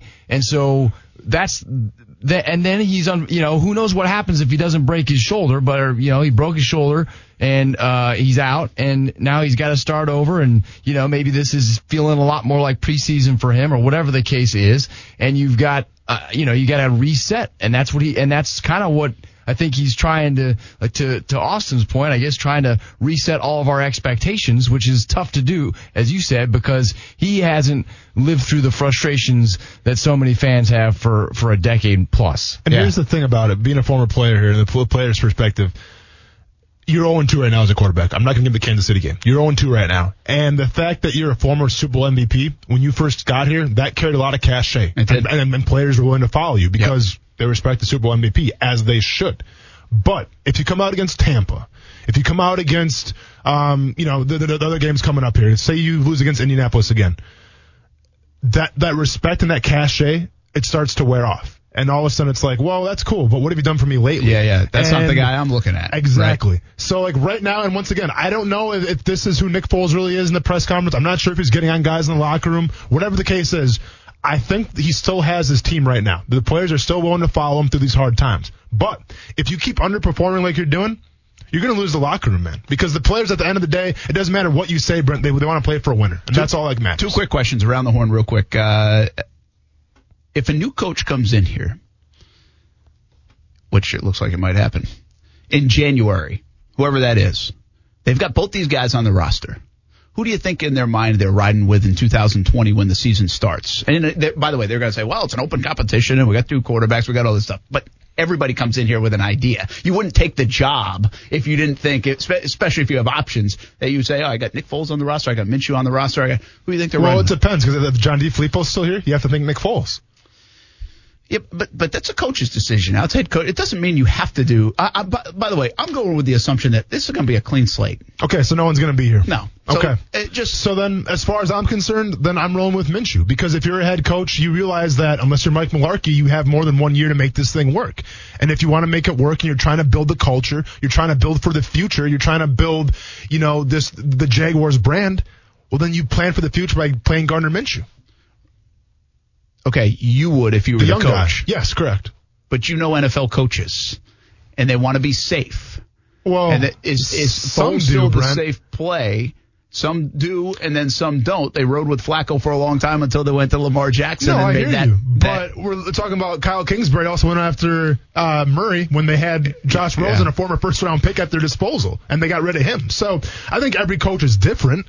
I guess it depends who they bring in. If they bring in a new school-minded coach, maybe a more offensive-oriented coach, I think you go with Minshew. I think if you bring in kind of the old-school type mentality, maybe defense first, I think you go with Nick Foles. I think it's too early to answer that question because we don't know where the Jags are drafting yet. What if they climb up that draft board? What if they make top 10 right now? They could, yeah, I know. What if they get a little closer to the top spot and then they can go after a whole new quarterback? Yeah, I don't think they'll do that. I got a hard time believing they'll do that. What you could unload Foles? I'm just saying. I mean, there's not a lot to unload because a new coach would start with dead money and all that stuff. So it just doesn't shape up that way. I think right now, again, you have an 8-9 game sample on Minshew, and whatever that tape looks like and everything else, it was some good, some bad, some really good, some really fun, But I still think at this stage of it, like if Foles were not to play, that's why I think it's better Foles plays. Yeah, because we'll have another 5 games to see what he's doing. I think that's important. And at the end of the year, we'll know more. Like if I'm Shad Khan and I know I'm making a decision, I'd want more of Foles to play right now. I want to see more of this. What did we invest in First of all, we invested in it. And again, I've told you all along, I don't think it's about money. It's about winning games. But now it's a little bit more about, okay, what's going to happen when we flip the page on the calendar and on this whole thing? And so I need that next guy coming in to have 7 recent games of Nick Foles. I think that's an important part of it. But do you know who Nick Foles is as a quarterback more than Gardner Minshew? I would say, yeah. Because you do, and my point to that is I know he won a Super Bowl and is Super Bowl MVP, yeah, and he also has experience. Numbers, but what were his numbers when he did that? They got W's. That's what they care about in the NFL. They were run-of-the-mill. His numbers, to be fair, were run-of-the-mill. And he also had a pretty good team around him that got him there in the first place. Not calling Foles a bad quarterback, but I'm saying I think I have a better idea of what Foles is capable of on a football field than what Gardner Minshew is. Okay. Yeah, I think that's fair. There's been 8 years of it, or 9 years of it. Yeah, and then there was that one year where he was a Pro Bowler in Philly with Chip Kelly's offense, and I consider that kind of an outlier year because no one was ready for Chip Kelly's offense, but people got hip to the game. Yeah, I guess that's a good point. I mean, you're right. You do have more evidence of it. Do you think this is the Nick Foles, though, what we saw seen the last 2 weeks, or do you think there's some rust that he's knocking off and all that stuff? That's what I think. Yeah, I mean, I think obviously whether we like that or not, you know, I mean, I know we didn't expect it. He didn't have time for rust. I'm just saying, is this the Nick Foles? If they rode with Nick Foles for 2 more years, is this the Nick Foles we're going to see for 2 years? It better not be. Let's put it that way. No, I know, but that's a decision you have to make. That's Correct. my point in the next 5 games. That's why I agree with you. You got to play him. That's what I'm saying. So I think that, yes, there might be some rust. He may be shaking it off still. He is underachieving my expectations for him right now. Everybody's. But as far as like the boomer bust type of player, like where is his ceiling? And I don't see his ceiling right now being able to win ball games with a defense that can't have your back and a run game sometimes that falters. Like I don't think he has the ceiling to do that. Now, I don't know Gardner Minshew's ceiling yet. I've seen glimpses of it, and I've also seen the floor. I've seen the basement of Gardner Minshew. But I know what? I think Gardner Minshew's ceiling right now is higher than Nick Foles. Fair enough. My opinion. What you got coming up tonight, John Bachman? Well, it's hard to really get, too excited now that you guys are just depressing me so bad. Sorry, man. Listen, usually I come up here to be distracted. How's Iowa doing? I've done How are those Hawkeyes looking? Thank you for asking. The Hawkeyes won this weekend. There we go. Yeah, I've done this for 11 out of 12 years. I know how to put up with this stuff. I know you do. I know you do. It's very, I'm in a funk today. I really am. I am truly in a funk, and it's not totally Jags related. It's a Monday, but it's like it's the holidays, man. We should be happy. I know. And the Jags are I'm looking dead forward to before it, man. Thanksgiving. Stuffing, pumpkin pie. I'm ready to go. I am too. All right, so he's back. Real That's what I had to say. Real quick. Yeah, I know, right? Beer, food. Now you got lots of beer. Like a gentle needle right to the heart. I see it, man. All right. Because this makes Brent so happy, I'm going to talk music for a second. Let's go. Do you know that the Doobie Brothers are coming to Jacksonville next year? Yeah, was not aware of that. Did you know that Michael McDonald is going to be with the Doobie Brothers? I had heard that, actually. Yeah, buddy. We'll tell you when. I don't care, but I heard about it. We'll tell you when on Action News Jackson 5. That's a tease, friends. Love it. It's next year, I'll tell you that much. But you can get your tickets soon, starting soon. All right. Maybe we'll give away tickets for next, October. No, it's not sooner than that, I think, actually. Also, Christmas trees. Did you see this? Christmas trees cost more this year. You know why? Why? Because of the 2008 recession. What? Yes. Apparently, and I don't know. This is what the Christmas tree growers are telling us. I smell conspiracy. I don't know. I want to investigate this further myself. What else are they growing? What they're saying is. Oh, wow. What they're saying, no, in all seriousness, they're saying the 2008 recession, because people apparently didn't buy as many Christmas trees in 08 and 09. Sure. They didn't plant as many trees, and so there is a lower supply for the trees, because I guess 10-year-old trees is about the time it hits. Anywho, trees are costing more this year because they didn't plant as many 10 years ago. Brent, you buying this? I say after the season we go knock down some doors and get the real answer. Yeah. I'm covering the whole thing. I'm going to start planting. I'm covering the whole thing. Yeah, exactly. Right? Going to business. ESPN 690 start trees. Planting. There you go. That. Yeah. Austin Lane. Action News Jax. Austin Lane investigates. There we go. I think we might knock down some doors, man. We send Ben, but I think it might be more intimidating to send Austin. True Detective Season 4 coming up. It's like we're Christmas trees. When we need to collect money, we send Austin. Want to solve some problems with the city, we send Ben, but we send Austin for anything else. I don't have to worry about that tree shortage because I go with the fake tree. Yeah, same with us too. Yeah, as well. I've been trying to get on the fake tree train for a long time. My wife won't let me. My kids, the smell, man. The they're smell all of pine. allergic. I know, it is nice. Really? Yeah. What's that? That's a bummer. What's they're that? all allergic. Your kids are allergic to pine trees? Oh, really? Well, so am I. I thought it was That's bad, too. bad though, or just a little? I don't know, but we've never tried it, to be honest with you. But it's You're a not good going to risk excuse. it? Yeah. That is it. Don't test it. Not Just gonna let risk it it. ride. Yeah. Yeah. So anywho, and then sad news, but not unexpected news. They finally officially identified those remains in Alabama as that of young 5-year-old Taylor Williams. Do we know why that took so long? We don't. normal? My guess is they probably knew for a little while and they just didn't release it right away. I don't know the answer, but they had to go and do, they probably did some DNA testing. They had to get the dental records. Who knows exactly what state the remains were. So it depends on all those kinds of factors. So I just don't know the answer. But, it's not surprising. They were operating under that assumption all along. CBS 47, Fox 30 tonight. John Bachman, Tanika Hughes, Mike Borish. Looks like a good week for your forecast around it's here. It's going to be beautiful. Week. Hopefully you have some time off this holiday season. You can cook the turkey up and then go enjoy some of the many outdoor offerings we have here. Are we playing Doobie Brothers right now to the break? Who should be playing? This is Doobie Brothers. Yeah. No. I'm kidding. Hey, Kuz, I was joking, man. No. Look at me like I'm an idiot. I don't have headphones on. For the record, I don't have headphones on, so I just heard music. So I was hoping maybe it's some rock band music. Oh, man. CBS 47, Fox 30, 5 until 7 o'clock. And at 7 o'clock, Jags Report live tonight from Top Golf. Come on out, hit golf balls, get your frustration out. There you We'll do go. that at 7 o'clock. Hit some stingers. On CBS 47. We'll be back. We're talking more about this Jags. What about the defense? Is that an excuse for Foles? I say no. Next on ESPN 690.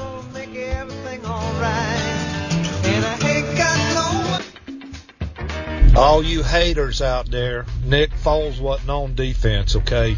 He didn't give up that many points. There we go. That's a good segue. I love Eric Locke, by the way, who asked a good question about Tom Coughlin we might get into today or might not get into till tomorrow. He just saw I was opening an envelope and having trouble with it. He said, "You're having trouble with that envelope." I was. Yes. By the way, there was someone in the building. We had some, thank you for Thanksgiving. Yeah. That was nice. Very nice. I didn't write anybody's thank you. I didn't either. We got a Thanksgiving thank you? Well, I think they did this, right? Was this like a station initiative thing? Is this like a team bonding, team building? They had their Friday was our Thanksgiving, which I keep our company's Cox Media Group, so I was calling it something giving, and the company asked me to stop calling it that. Wait, look, can I see the card quick? That's awesome, by the way. Can I see that card quick? Because I think you have the envelope that came in? I do. I ripped it up. I was having trouble with it. Yeah, those were in the lunchroom, right? Yeah. So this is how. Who's got 3? This is how fat I am right now because I'm on a fight camp. You thought it was food? Well, no. So they're in a box, and I'm like, too. Someone's got donuts. Score. Open them up, envelopes. So I'm like, nope. All right, I'm out of here. I did the exact same thing. I thought they're donuts, man. All right, real quick here, because we don't have a lot of time in this segment. But would the Jags have still lost these last 2 games with Minshew? I'd assume so, right? Because the defense isn't doing them any favors. Okay. So the defense, like I just chimed in, star 690, always leave your responses and we get them on, and we have a lot of responses. I want to get to some of those in the next hour or two. A lot on social media, a lot on Facebook and YouTube and all those places. So we appreciate you watching, checking in on the show today here on Action Sports Jacks on ESPN 690. I understand the emotions are high. Brent Martineau, Austin Lane. See, I think the defense is the eyesore right now. No doubt about it. But I take you back to that conversation I had a little earlier, almost kind of pseudo in defense of Nick Foles, where they had 2 holding penalties. They had a couple of plays where they could drop. And then on top of that, Foles. See, they give up that one play, the one drive coming out. It was boom, boom, boom. You're like, oh, my gosh, here we go, 14-3. But then the next series was an awful series. I tweeted out, I said, what the hell was that possession? They had 3 plays, Austin, that didn't even go 2 yards down the field. One was a run play. Then they swung it out to Fournette. He got tackled at the line of scrimmage. And then they go bubble screen on 3rd and 8. They're not even trying to push the ball down the field. They punt it away. And then all the other crap started to ensue. But it's like, what are we doing here? So I think the offense feeds into that. Now, I'm not excusing the defense, but I am not also going to give Nick Foles and this offense the excuse of the defense. Mm-hmm. It goes hand in hand. The game changes. The tone changes if you make a play or 2 early on. Their first drive was terrific, but they got nothing out of it. And if you don't get anything out of it, then you don't set the tone. You want the Titans and Ryan Tannehill playing uphill. You want that. Yeah. They could never get that. So that's on the offense. That's Foles' fault, too. That's Filippo's fault. This is a defense who held the Titans to 7 points in the first half, and the Jaguars only put up 3 points. Spoiler alert, you're not going to win a lot of games scoring 3 points in the first half. And that's my point. And yes, then the defense sucked. Absolutely. But the offense isn't much better until garbage time doesn't count. 35-3 stuff doesn't count. Yeah. You know? Mm-hmm. You're going to look at Foles' numbers at the end of the year. You're going to look at these two games and be like, I almost threw for 300 yards. Well, we did that with Blake Bortles. And I was guilty of that at times with Blake Bortles. It doesn't work. These plays in the first half are critical of the way you're supposed to play. Why can't the Jags beat the freaking Titans? Next on ESPN 690. I heard the Jaguars are taking on Mayport Middle this coming weekend. They're only labeled as slight underdogs. All right. Well, my money's on the Jags in that game. Had to be careful which way to go there. It was up for some debate. There we go. Thanks for some of the calls, by the way, and chiming in on star 690. You can always do that, 904-362-9901 as well. Leave a voicemail, join the live show. We've had a bunch of callers today and a lot of social media interaction. We'll get to that in just a couple of minutes. I want to talk about this Titans and Jaguars rivalry or lack thereof, because right now it feels like a hammer and a nail. I know the Jaguars have won some Thursday night games. I know they beat the Titans earlier this year. And by the way, that doesn't help the whole Foles camp at all from a Minshew versus Foles department. Yeah. But it just feels like the Titans have absolutely owned the Jaguars. So I'll get into it in just a moment because I've got some numbers to share with you. And maybe it's not as bad as perception is, like from my point of view, but it's still freaking bad. And if you can't beat somebody, you have no chance to win your division. So we'll talk a little bit about it in just a minute. I want to give away some tickets, though, to the 2019 Orlando Invitational. We've got some good college basketball coming up this Thanksgiving weekend, including Thanksgiving night. So I know a lot of folks go down to Orlando. We used to do the Disney thing all the time around Thanksgiving and always thought about going over to this event and never did. But Maryland and Temple, Texas A&M and Harvard, USC, Fairfield, Davidson, Marquette. Okay. I had no idea Marquette was going to be there. No, now you have my attention now. So anyway, we'll give away a 3-pack of tickets. Caller number 3, 904-362-9901. If you want to head down, this is tickets, by the way, for all the sessions. Yeah. So you don't have to just go on like Thanksgiving night or the Friday. It's a weekend thing, the 2019 Orlando Invitational. And we're giving away some tickets. Caller number 3, come and get them if you want to see some college basketball, some good college hoops this weekend. Brett Martineau, cool. Austin Lane, Coos here. Coos, I'll let you get to the phones, and then I'll get to some of those responses because we have a ton of responses all over the place. But the Titans, 2013, since the Jaguars have won in Tennessee. 2013. They have not swept the Tennessee Titans since 2005. And that's through 2 coaches or 3 coaches for Tennessee Titans? 2 coaches, correct? Oh, my. Because this is about to be one of my points here. It would be Mularkey. More than that because Fisher, Mularkey. Oh, you mean the 2013? No, I'm saying Mularkey. Oh, more than that then. Because who was the coach? Who was the coach before Mularkey? It wasn't Fisher. No, I'm sorry. When did they go from Fisher to? I don't know. You asked me a question. Munchak and Wisenhunt. Dude, it's a ton of coaches. Munchak in 13, Wisenhunt in 14, Mularkey in 15 and 16 and 17, and Vrabel now in 18 and 19. I mean, that's my point of the conversation. 1, 2, 3, 4. Yeah. 1, 2, 3, 4. Yeah. 4 coaches, okay? Mm-hmm. And so this is my illustration. Is if you can't beat the Tennessee Titans in their place, which, by the way, is not Seattle, is not Gillette Stadium in Foxborough, is not Kansas City. It's none of those places. If you can't beat Tennessee, which, by the way, in those years, 7-9, 2-14, 3-13, and now 3 straight years of 9-7, which actually is the most consistency that they've had in 2 decades. Mm-hmm. They've had the ups and downs, but this is consistent for them. And they can't beat them, man. They can't beat the Tennessee Titans. They're in their head. The Tennessee Titans are the big brother. It's like the Pedro Martinez, who's your daddy? The Tennessee Titans are the daddy. And it's not a great football team. With all due respect to Tennessee, They are average, man. Mm-hmm. I just did that since 1990. It shows you the curse of this Jaguars franchise is the Titans. I believe that, and I think a lot of people probably do believe that, but it's the 1999 Tennessee Titans that have put the curse, the whammy, on this organization, and they haven't recovered from it. And they can't beat the Titans still, for the most part.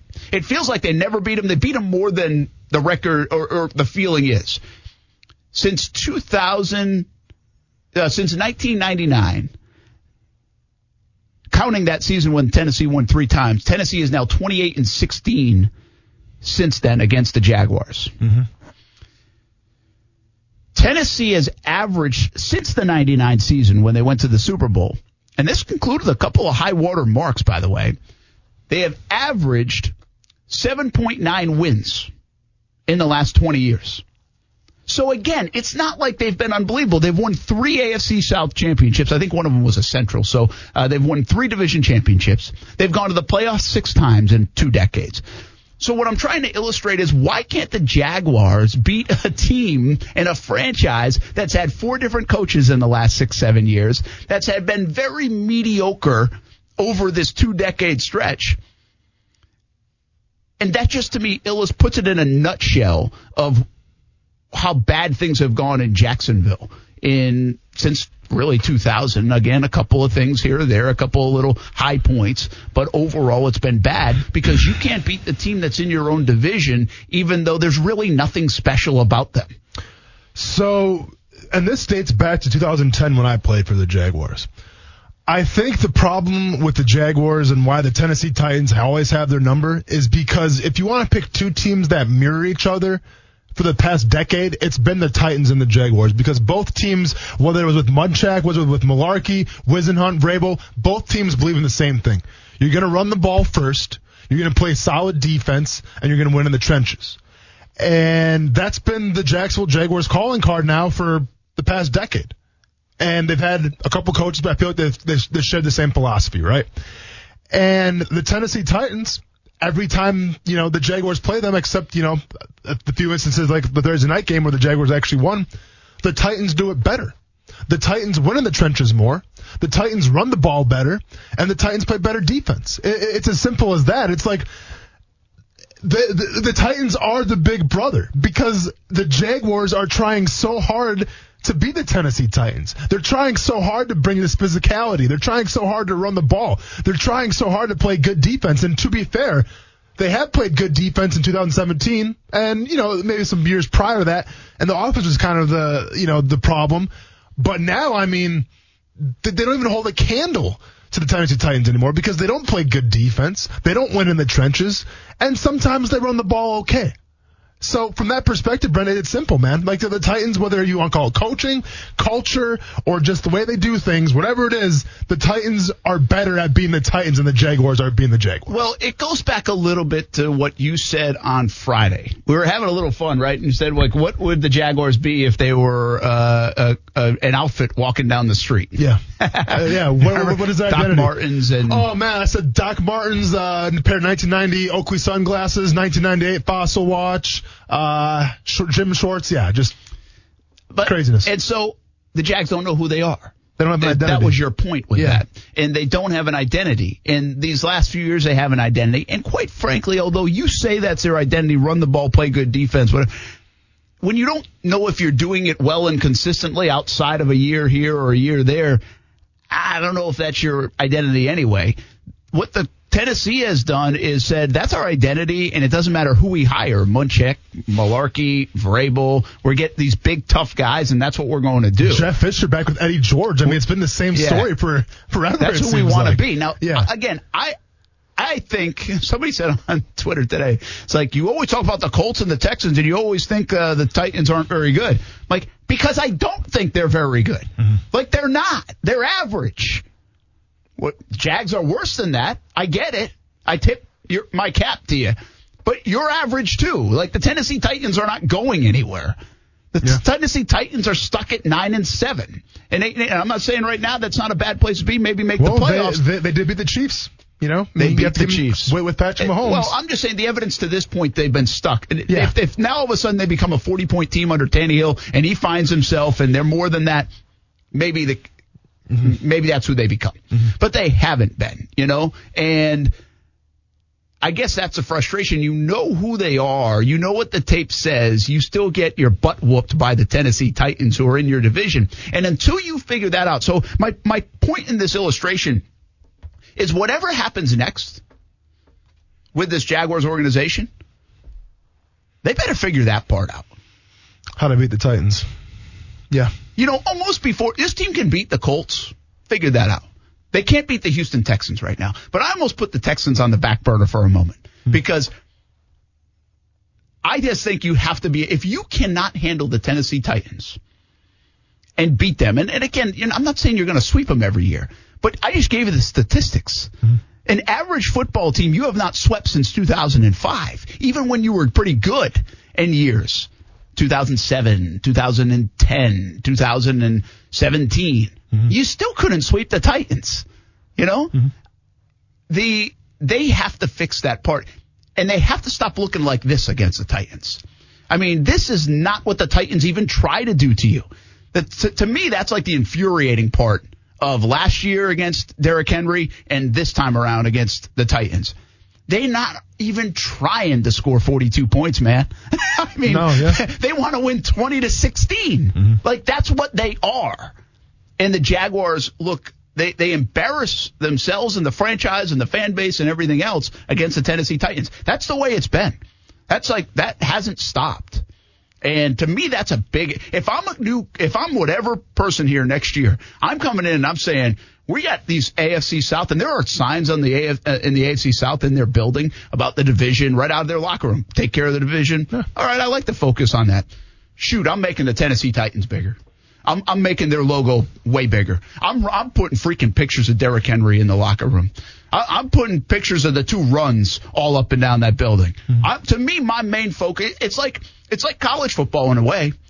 In college football, you can be, I think it was John Cooper for Ohio State, and you can have 10 wins and 11 wins and all these wins, but if you don't beat Michigan, and he never beat Michigan, it was like 2 for 11, your ass is gone. Sure. Around here, sooner or later, Dan Mullen can win football games, but he didn't beat Georgia here in Jacksonville. It ain't going to be pretty. People get fed up with that. You can't lose 8 out of 10 times, So that's the way it works a little bit in college. I kind of feel like the Titans are that right now to the Jags. These numbers, these embarrassing performances, all these things, it probably is the worst thing that's happened to the Jaguars this decade is the Tennessee Titans, because I think it kind of encapsulates everything else. If you can't beat an average football team like Tennessee, when you know what they're going to do, and you can't be tougher than them in the game of football, because right now you've proven you're not tougher than Tennessee. Correct. They have challenged your manhood, and you have lost. Derrick Henry has almost single-handedly done that. Taylor Lewan's a pain in the ass, and he has done that. And you can't do it. And to me, that would be the thing that I couldn't sleep at night about if I was the Jags. If I'm Shad Khan, if I'm this organization, is that right there. It's a lot of things, but it's that right there. Yeah, and and this is just going back to the opening part where I stand by, if you can't beat the Titans, if you can't beat opponents that you see every single year, or opponents that have lost a key cog like Andrew Luck, if you can't beat those opponents, Brent, then in my opinion, then you don't deserve to lead a team. You just don't. And especially the Tennessee Titans, of all teams, we knew what they're going to do, and they did it. So all things considered, yeah. I don't know. You give me a weird look for a second. My bad. You kind of threw me off my game. I was just looking. I was talking to Coos. Okay, got you. You're good. Okay. How about this? The more I think about it, the better this idea seems. Coach Leach, any interest? Robert Sixto on they're offensive oriented. Yeah, get Minshew back reunited there. Yeah. It's Coach Leach, who we had on the show. Is he up for every job? Florida State? He's like the first guy everybody thinks of as Leach, right? I'll tell you what, at least the press conference could be entertaining. Ebony Brown says Jags didn't even beat the Titans in 17 the year the defense was good. They truly ever know. That's right. That's right. I think I forgot about that one. The Titans swept them. That's starting to weigh on me. I can tell, man. The Titans are starting to weigh on me. I can tell. It's simple. I mean, there's the more physical. The Jaguars try to be physical, but that's just not their MO. And sometimes when you have that matchup, the physical team's always going to win. I mean, I love the local guys. I love Derrick Henry having success. I love all that stuff. I'm tired of Derrick Henry. Yeah. Well, listen. I'm tired of it. I can't watch that run anymore. As I said, this is my breakdown after the game, my 3 takeaways. I'm tired of running backs having their highlight films against the Jacksonville Jaguars. I'm tired of watching the NFL films year in review, and I'm tired of seeing Marlon Mack. I'm tired of seeing Carlos Hyde, and I'm tired of seeing Derrick Henry run rampant against the Jacksonville Jaguars. Yeah, well said. Well said. Hey, couple of thoughts on Facebook and YouTube and Kuz. There were a couple pretty good ones. Let's get to them real quick. We got a call as well, so the reaction continues to roll in on miserable Monday in Jacksonville. Yes, one of the comments says we lost Telvin and Jalen this year, and now our whole team has lost its way. Our players deserve to be better. Do you mean our players deserve better? Is that what they're trying to say? The whole thing, someday we're going to reset this. Someday we're going to find out the impact. I can't imagine the Telvin Smith stuff has a huge impact in the locker room. There are so many people that will continue to tell you, and whether you believe this or not, and I don't know this or not. I'm not in the locker room. We're not in the locker room. We don't know this. But that losing Telvin Smith in the locker room actually was probably beneficial to the Jags. I don't know if that's true or not. I can tell you this, losing him on the field has not been beneficial. And I knew that wasn't going to be beneficial. You can be a critic of Telvin Smith. You can say he misses tackles, all those things. But I think they're missing something at linebacker. And they sure as hell ain't bringing Puz back. So they had Telvin Smith under contract. That is starting to look worse and worse because Quincy Williams once again got turned around on the Tannehill thing. Again, I thought he had a nice tackle for loss. He did. He had a couple of nice moments actually, and maybe he got a little better overall. Who knows? Yeah. Telvin Smith would have some bad plays too. Mm-hmm. But the bottom line is they've suffered a little bit at that weak side spot. Mm-hmm. They have. I'm not a big believer that weak side spot will win you, lose you football games. But I think in terms of making plays, this defense has not made enough of them. And I would think Telvin Smith is one of those playmakers, kind of like Jan has showed up, right? I mean, Jan, we don't even talk about. He makes the big play, but we don't talk about it because that game is what it is. So why talk about that play, with all due respect to Jan? And there's probably more people who want to talk about sticking up the middle finger than actually the strip sack fumble, which was actually an important play in the game at the time. Huge momentum changer. So, I think the Telvin Smith stuff, the Jalen Ramsey, it is what it is. I mean, he forced that issue. That wasn't going to be an amicable fix. Mm-hmm. So the Jags, I think, did the best they could. Now, what somebody said earlier, and I think they're right, did they mess that up going into it? Did they let it get too far? I think that's fair to wonder. Yeah. Well, I think that's fair to wonder. I think that goes back to Coughlin and the front office and how they handled whatever situations were going on there that he didn't like. And at the end of the day, whether it's Jalen Ramsey leaving, whether it's, don't forget about Dante Fowler, they traded him away. Listen, if you look at the successful teams in the NFL, the playoff caliber teams, they're teams that build through the draft and they stick by their guys. Now, the New England Patriots, they can afford to let Chandler Jones go away because they had other guys at their disposal. The Jaguars don't have that. They can do that, by the way, because they have Tom Brady. If the Jags were to get rid of Chandler Jones and he continues to do what he's doing in Arizona, they would be ridiculed forever, as they should be. The Patriots face no ridicule because they're 10-1 and they win Super Bowls because they got Brady and the rest of them. Because they can afford to do that. Yeah, and we talk about the Jaguars, you can afford it. And listen, I'm not sticking up for Dante Fowler here because, for the first round pick, the high draft pick that he was, number 3, right? Or number 2, what did they take Dante Fowler at? 3. For the third pick of the draft, maybe he underachieved a little bit, but he's doing pretty well in LA right now. Yeah. And you can never have too many pass rushers. But my point is, you lose Fowler. You lose Jalen Ramsey. You lose all these guys that those can be centerpieces on your team going forward. They can be staples, and they're not here anymore. And we talked about Jan. Jan had a good strip sack. I mean, I can't talk about it's funny because I say I don't talk about them. I talk about it anyways. But, you got to pay Jan because you have to have him on your team. You have to build through the draft. As simple as that. If you lose your guys that you draft that are, Pro Bowl caliber or just, seasoned vets, if you lose them, you're not going to win a lot of ball games. Simple as that. No, you're not, and they're not. They're not winning a lot of ball games. Simple as that. First Coast Bubba says they're tied to Foles for at least one more year, so it's kind of a moot question.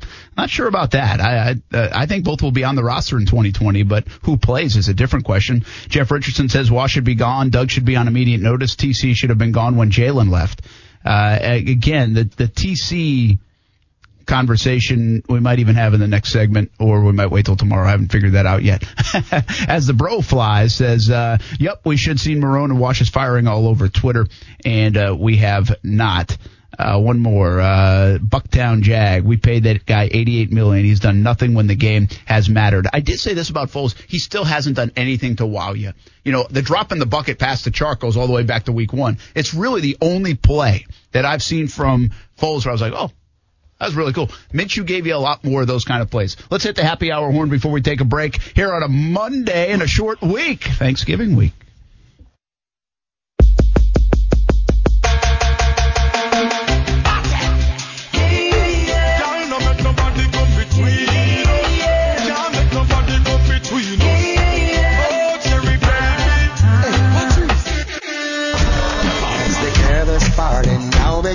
The beautiful ladies marching in. There's enough for everyone to win. We're gonna make this party the best thing happening.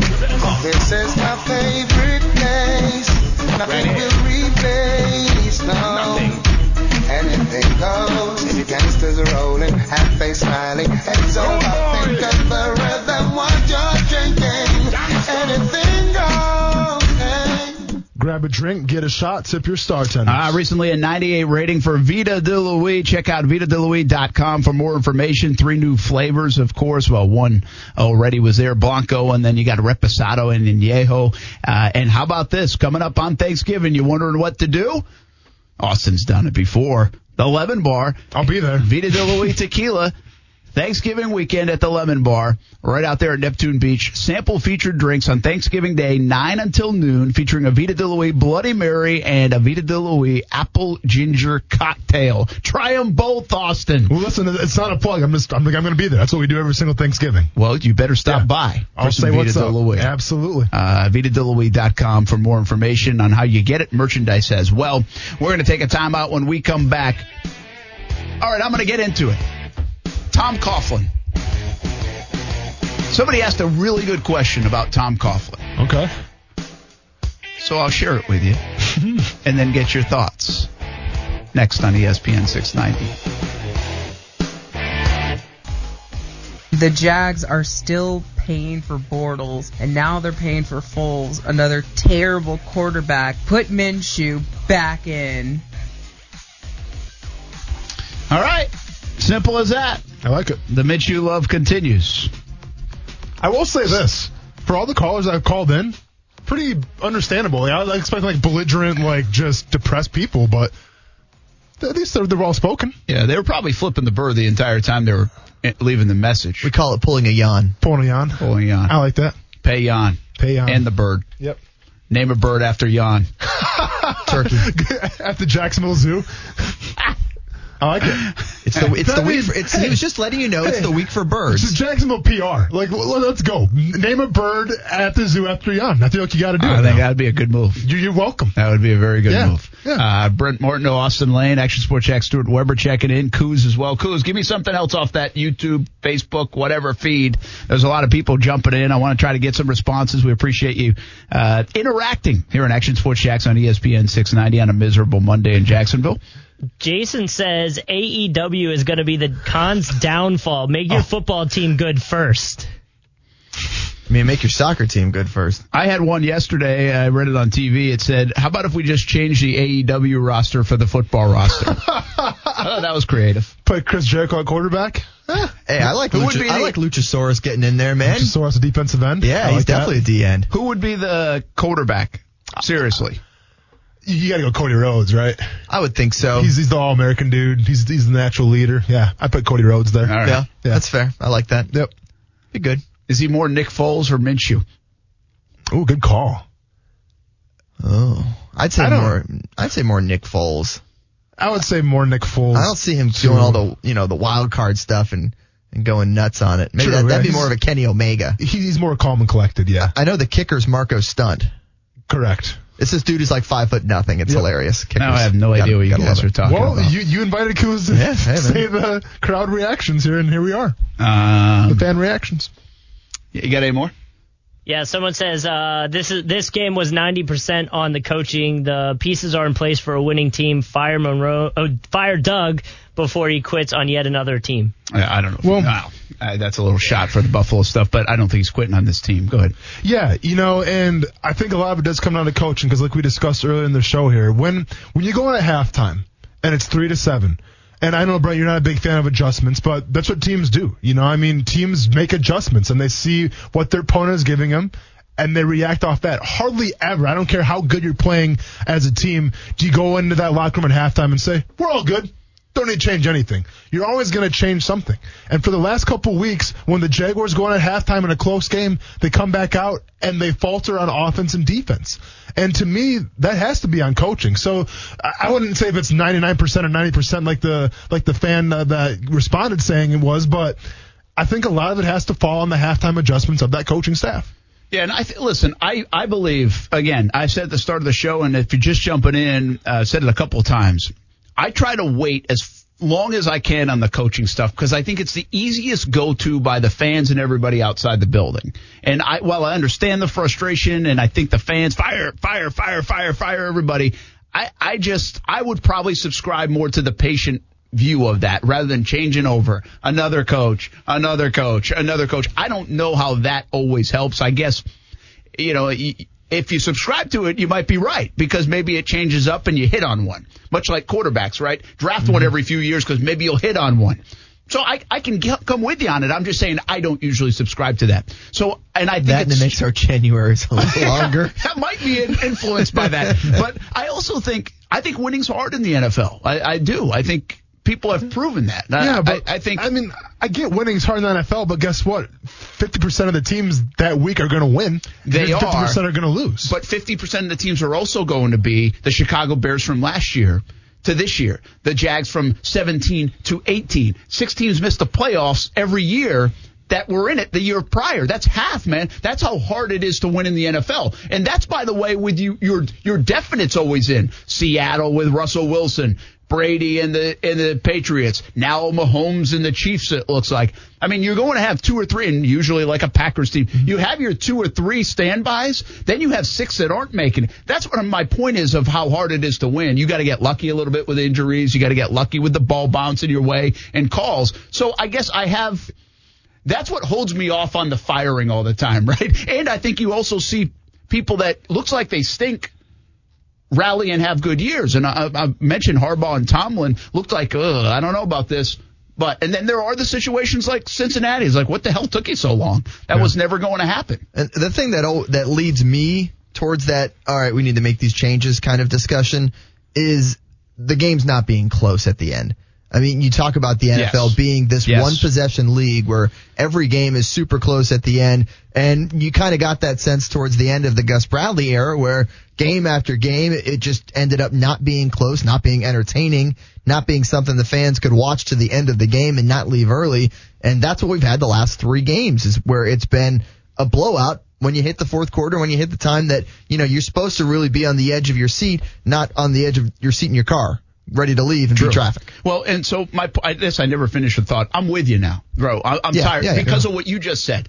It was 4-4. Everything you did, I thought it was a good way to do it. The players, you said trust the players. And you know what? At the end of the day, you brought up Gus Bradley. Gus Bradley's way of coaching was to trust the players. He wanted the players to own that locker room, to take ownership of everything. That's kind of was his philosophy. That's the way it is, I think, a little bit in Seattle and the way they do things like that. Well, it flopped because they didn't have the ownership in that locker room. They had a lot of young guys that had some talent, but they didn't have the ownership in the locker room. Even with players like Puz in there and Mercedes Lewis, it wasn't enough. It flopped. Well, you know what, Doug Marrone, at the end of the day, he flipped the script in 17 from the Gus Bradley way. He's nothing like Gus Bradley in terms of his approach. And they went to the AFC Championship game. They changed everything. Well, you know what he kind of has done in 2019? He went kind of the Gus Bradley way and said he got input from the players. He said, I think you guys can handle this. I'm going to give you, this is your team. Again, I'm not telling you like he told me this. My view is this is what he did. And at 4-4, they had it all in front of them, and they've lost by 20 plus for the last 3 weeks and given up 200 yards, and the players haven't paid them back. Which, you know what that means? That means you made the bad move of doing it. And I can't imagine Tom Coughlin agreed with the way he did it in the preseason, the way he handled, because Tom Coughlin has never done anything like that in 2 decades. So it backfired, and he's probably going to lose his job because of it. That's just the way it goes. And I think he knew that. I think he knew he was taking a chance. And I actually respect what he tried to do. He said, I'm going to do this my way, not the way they want me to do it down the hallway. But if my ass is on the line, I'm going to do it my way. Well, my ass is probably not out of a job. I mean, that's just the way it goes. I mean, you roll the dice sometimes. That's the way it goes. You go for 2 in Houston, you don't get it. That's the way it goes. You roll the dice. So, and I can respect you rolling the dice and having the wherewithal to do that, especially with the current situation of the Jags with Coughlin there and then Caldwell being the GM and Marrone doing the coaching stuff. And that brings us to the question. And there was a great question by Eric Locke. He asked me about this morning, I think, on social media. He's reading a lot of the responses over these last couple of days. Says, hey, it looks like everybody's all over Coughlin. Doesn't like anything on Coughlin. Don't want. Now, I think this is social media. I'm not sure if you walk down the streets of Jacksonville, they say, Coughlin's got to go. But I think there are a lot of people, when I ask questions, they point to Coughlin. And they didn't like the Coughlin-Ramsey thing for the longest time, right? Until that kind of heel turned on Ramsey a little bit. Ramsey's not here, though, because of Coughlin. Yes. Mm-hmm. So, and they view Yannick not getting paid because Coughlin. They put the dead money of Blake Bortles on Coughlin. So anyway, the question was, is he tarnishing his legacy? I mean, this is a guy that he's going in the pride someday. He did so much for this organization. He comes back in year 1 and it's grit and win lunch and gets to the AFC Championship game. I mean, just adding to the Hall of Fame career. I think he's a Hall of Famer. I think he's going to Canton, Ohio. But how much right now are these 2 years, this year, tarnishing the legacy of Coughlin in the eyes of the fans? I mean, that's the question. Do you let it stick with just Marrone and Caldwell, who he had to inherit? Or do you say, all right, Tom, find us the right guys to do this. We're going to get rid of everybody else, but we're going to keep you, and you know, this is on you now, kind of thing. Because you get that sense now that he's part of it too. But I just feel like if you're talking about his legacy, you know, he inherited a coach who'd been on the staff before and a general manager who had already been here when he got here. Well, in fairness, though, you're right about the general manager, and I think there were some moves made here. I think Shad Khan wanted to keep Todd Wash as a defensive coordinator. I think Dave Caldwell, he wanted him to be along. He didn't want him making all the decisions, but he wanted him there. He signed off on that. But I do think Tom Coughlin had every bit to do with Marrone being here. Yeah. And so, I mean, he helped sign off on that. I think he had said basically 2 coaches. I think the other one was Smitty from Tampa at the time, but Atlanta, Mike Smith. So he had everything to do with that part. Here's the way I look at it, though. So Jalen Ramsey's obviously gone. And Telvin Smith is no longer, he's retired as of now. Who knows if he's coming back or not. That has a direct correlation, and I'm not saying it's a coincidence or anything, but the 2 guys that Tom Coughlin called out in that, you know, what was it, the state of the franchise, was it? Yeah. Yes. The state of the franchise address are no longer on the Jaguars. Now, coincidence? I don't know. Do I want to blame Tom Coughlin? I kind of do, because I think it has a direct correlation to it. So, does Tom Coughlin's reputation get tarnished and things like that? I mean, at the end of the day, the guy's won Super Bowl, so I think he's always gonna just not here. Well, he won Super Bowls, but what he did to build this, that's where his legacy. He's revered here because of what he did early on for the Jaguars. I mean, he's the first coach in history, and he did great things with this Jaguars franchise those first handful of years. Yeah, I mean, I guess from the fans' perspective, do you want to see Tom Coughlin go? I think most fans would want to do that. And if you're Shad Khan, listen, if you're a businessman like Shad Khan is, I understand that it may not be the easiest thing to let a legend like Tom Coughlin go, right? Like, when you hired him, you had to know you might have to fire him. If Shad Khan had his way, he would let Tom Coughlin resign. Right now, I don't know where Tom Coughlin's at in a mindset. I don't know if he still wants to keep on doing this. Not sure if this is last year. But if you're Shad Khan, you don't understand maybe the X's and O's of football, so you put people in charge that do. You're not Jerry Jones. I say it all the time. You're not Jerry Jones. Jerry Jones is like the head of football operations because he understands the game. Shad Khan put people in charge to do that for him. Well, guess what? It's not paying dividends because the people that you put in charge, whatever reason, whether it's the coaching, the GM, or Tom Coughlin himself, whoever you put in charge to run the show, they're not running the show. They're running it into the ground, okay? So from that perspective, you have to make a change. And if that involves firing Tom Coughlin, then so be it. But you have to make a change because the people that you appointed to head the football operation It's not happening. I think Shad Khan has a lot of respect for Tom Coughlin and let him make a lot of those moves. I wondered, there's two things that I had a thought preseason, maybe early in the season, before all the Ramsey stuff blew up, by the way, when people would talk about Tom Coughlin, I thought my gut, this was totally gut, that I thought there was a really good chance he would get out after this year. Win, lose, draw. So it doesn't have anything to do with the Ramsey situation, but then something happened with the Ramsey situation. You just explained it. Shad Khan hired Tom Coughlin to do a lot of things football-wise, just like he hires Mark Lamping to do a lot of things business-wise. And I'm sure there are times that we don't see because it's less public that Shad Khan has to jump in and say, help Mark Lamping with something or he needs his advice or whatever. But the Ramsey situation, Shad Khan had to jump in the middle of, and he didn't want to do that.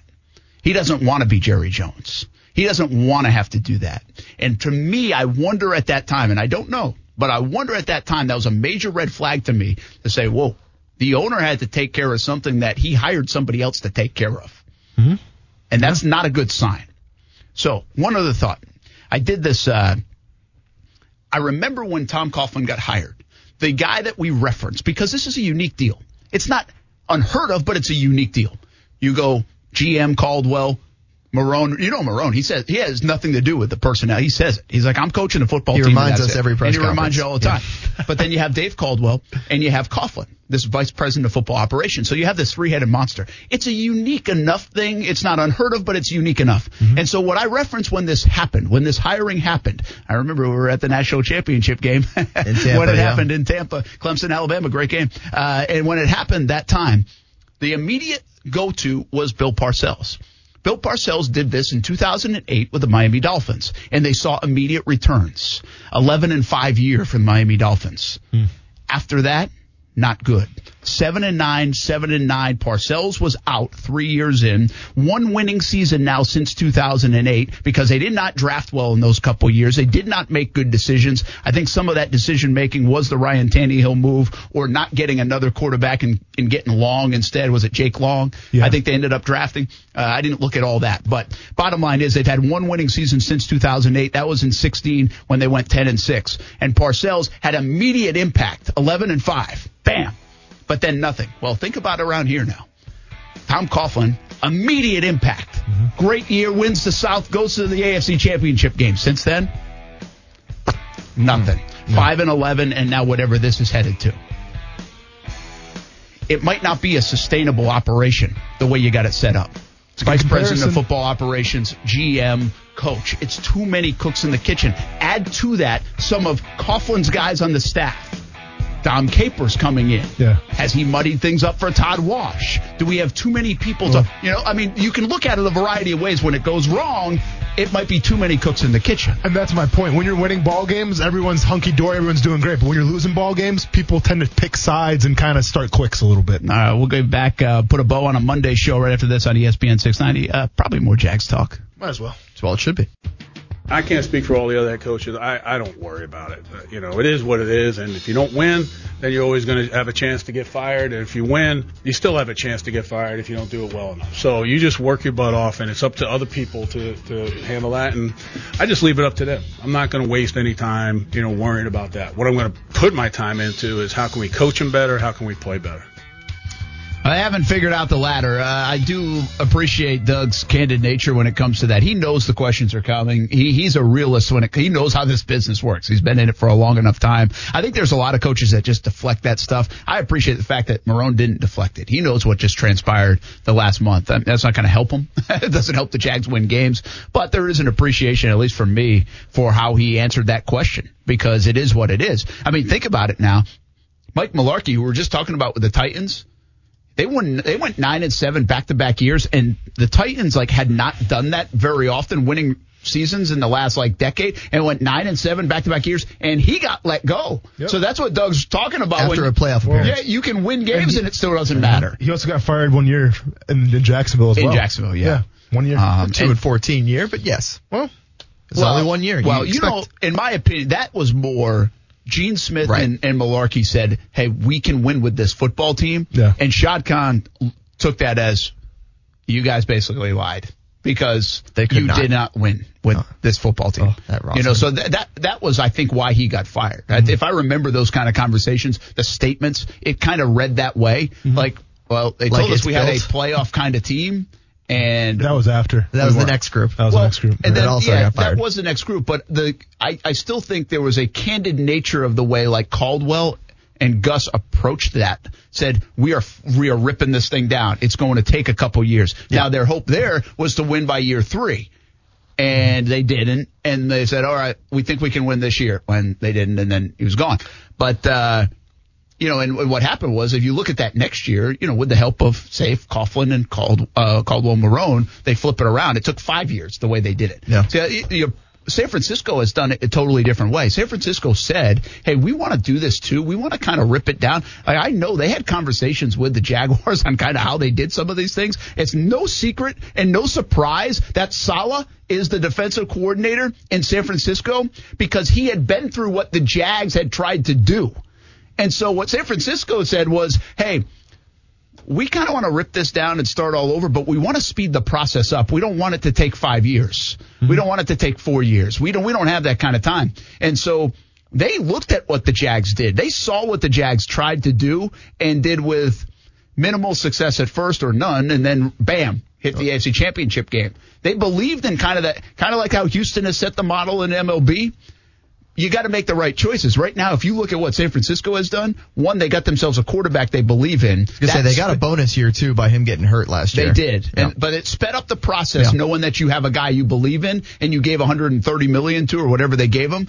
They also have a Shanahan, an offensive coach, an offensive-minded coach that helps in this day and age where I think the Jaguars were behind because they went defensive-minded rather than offensive-minded.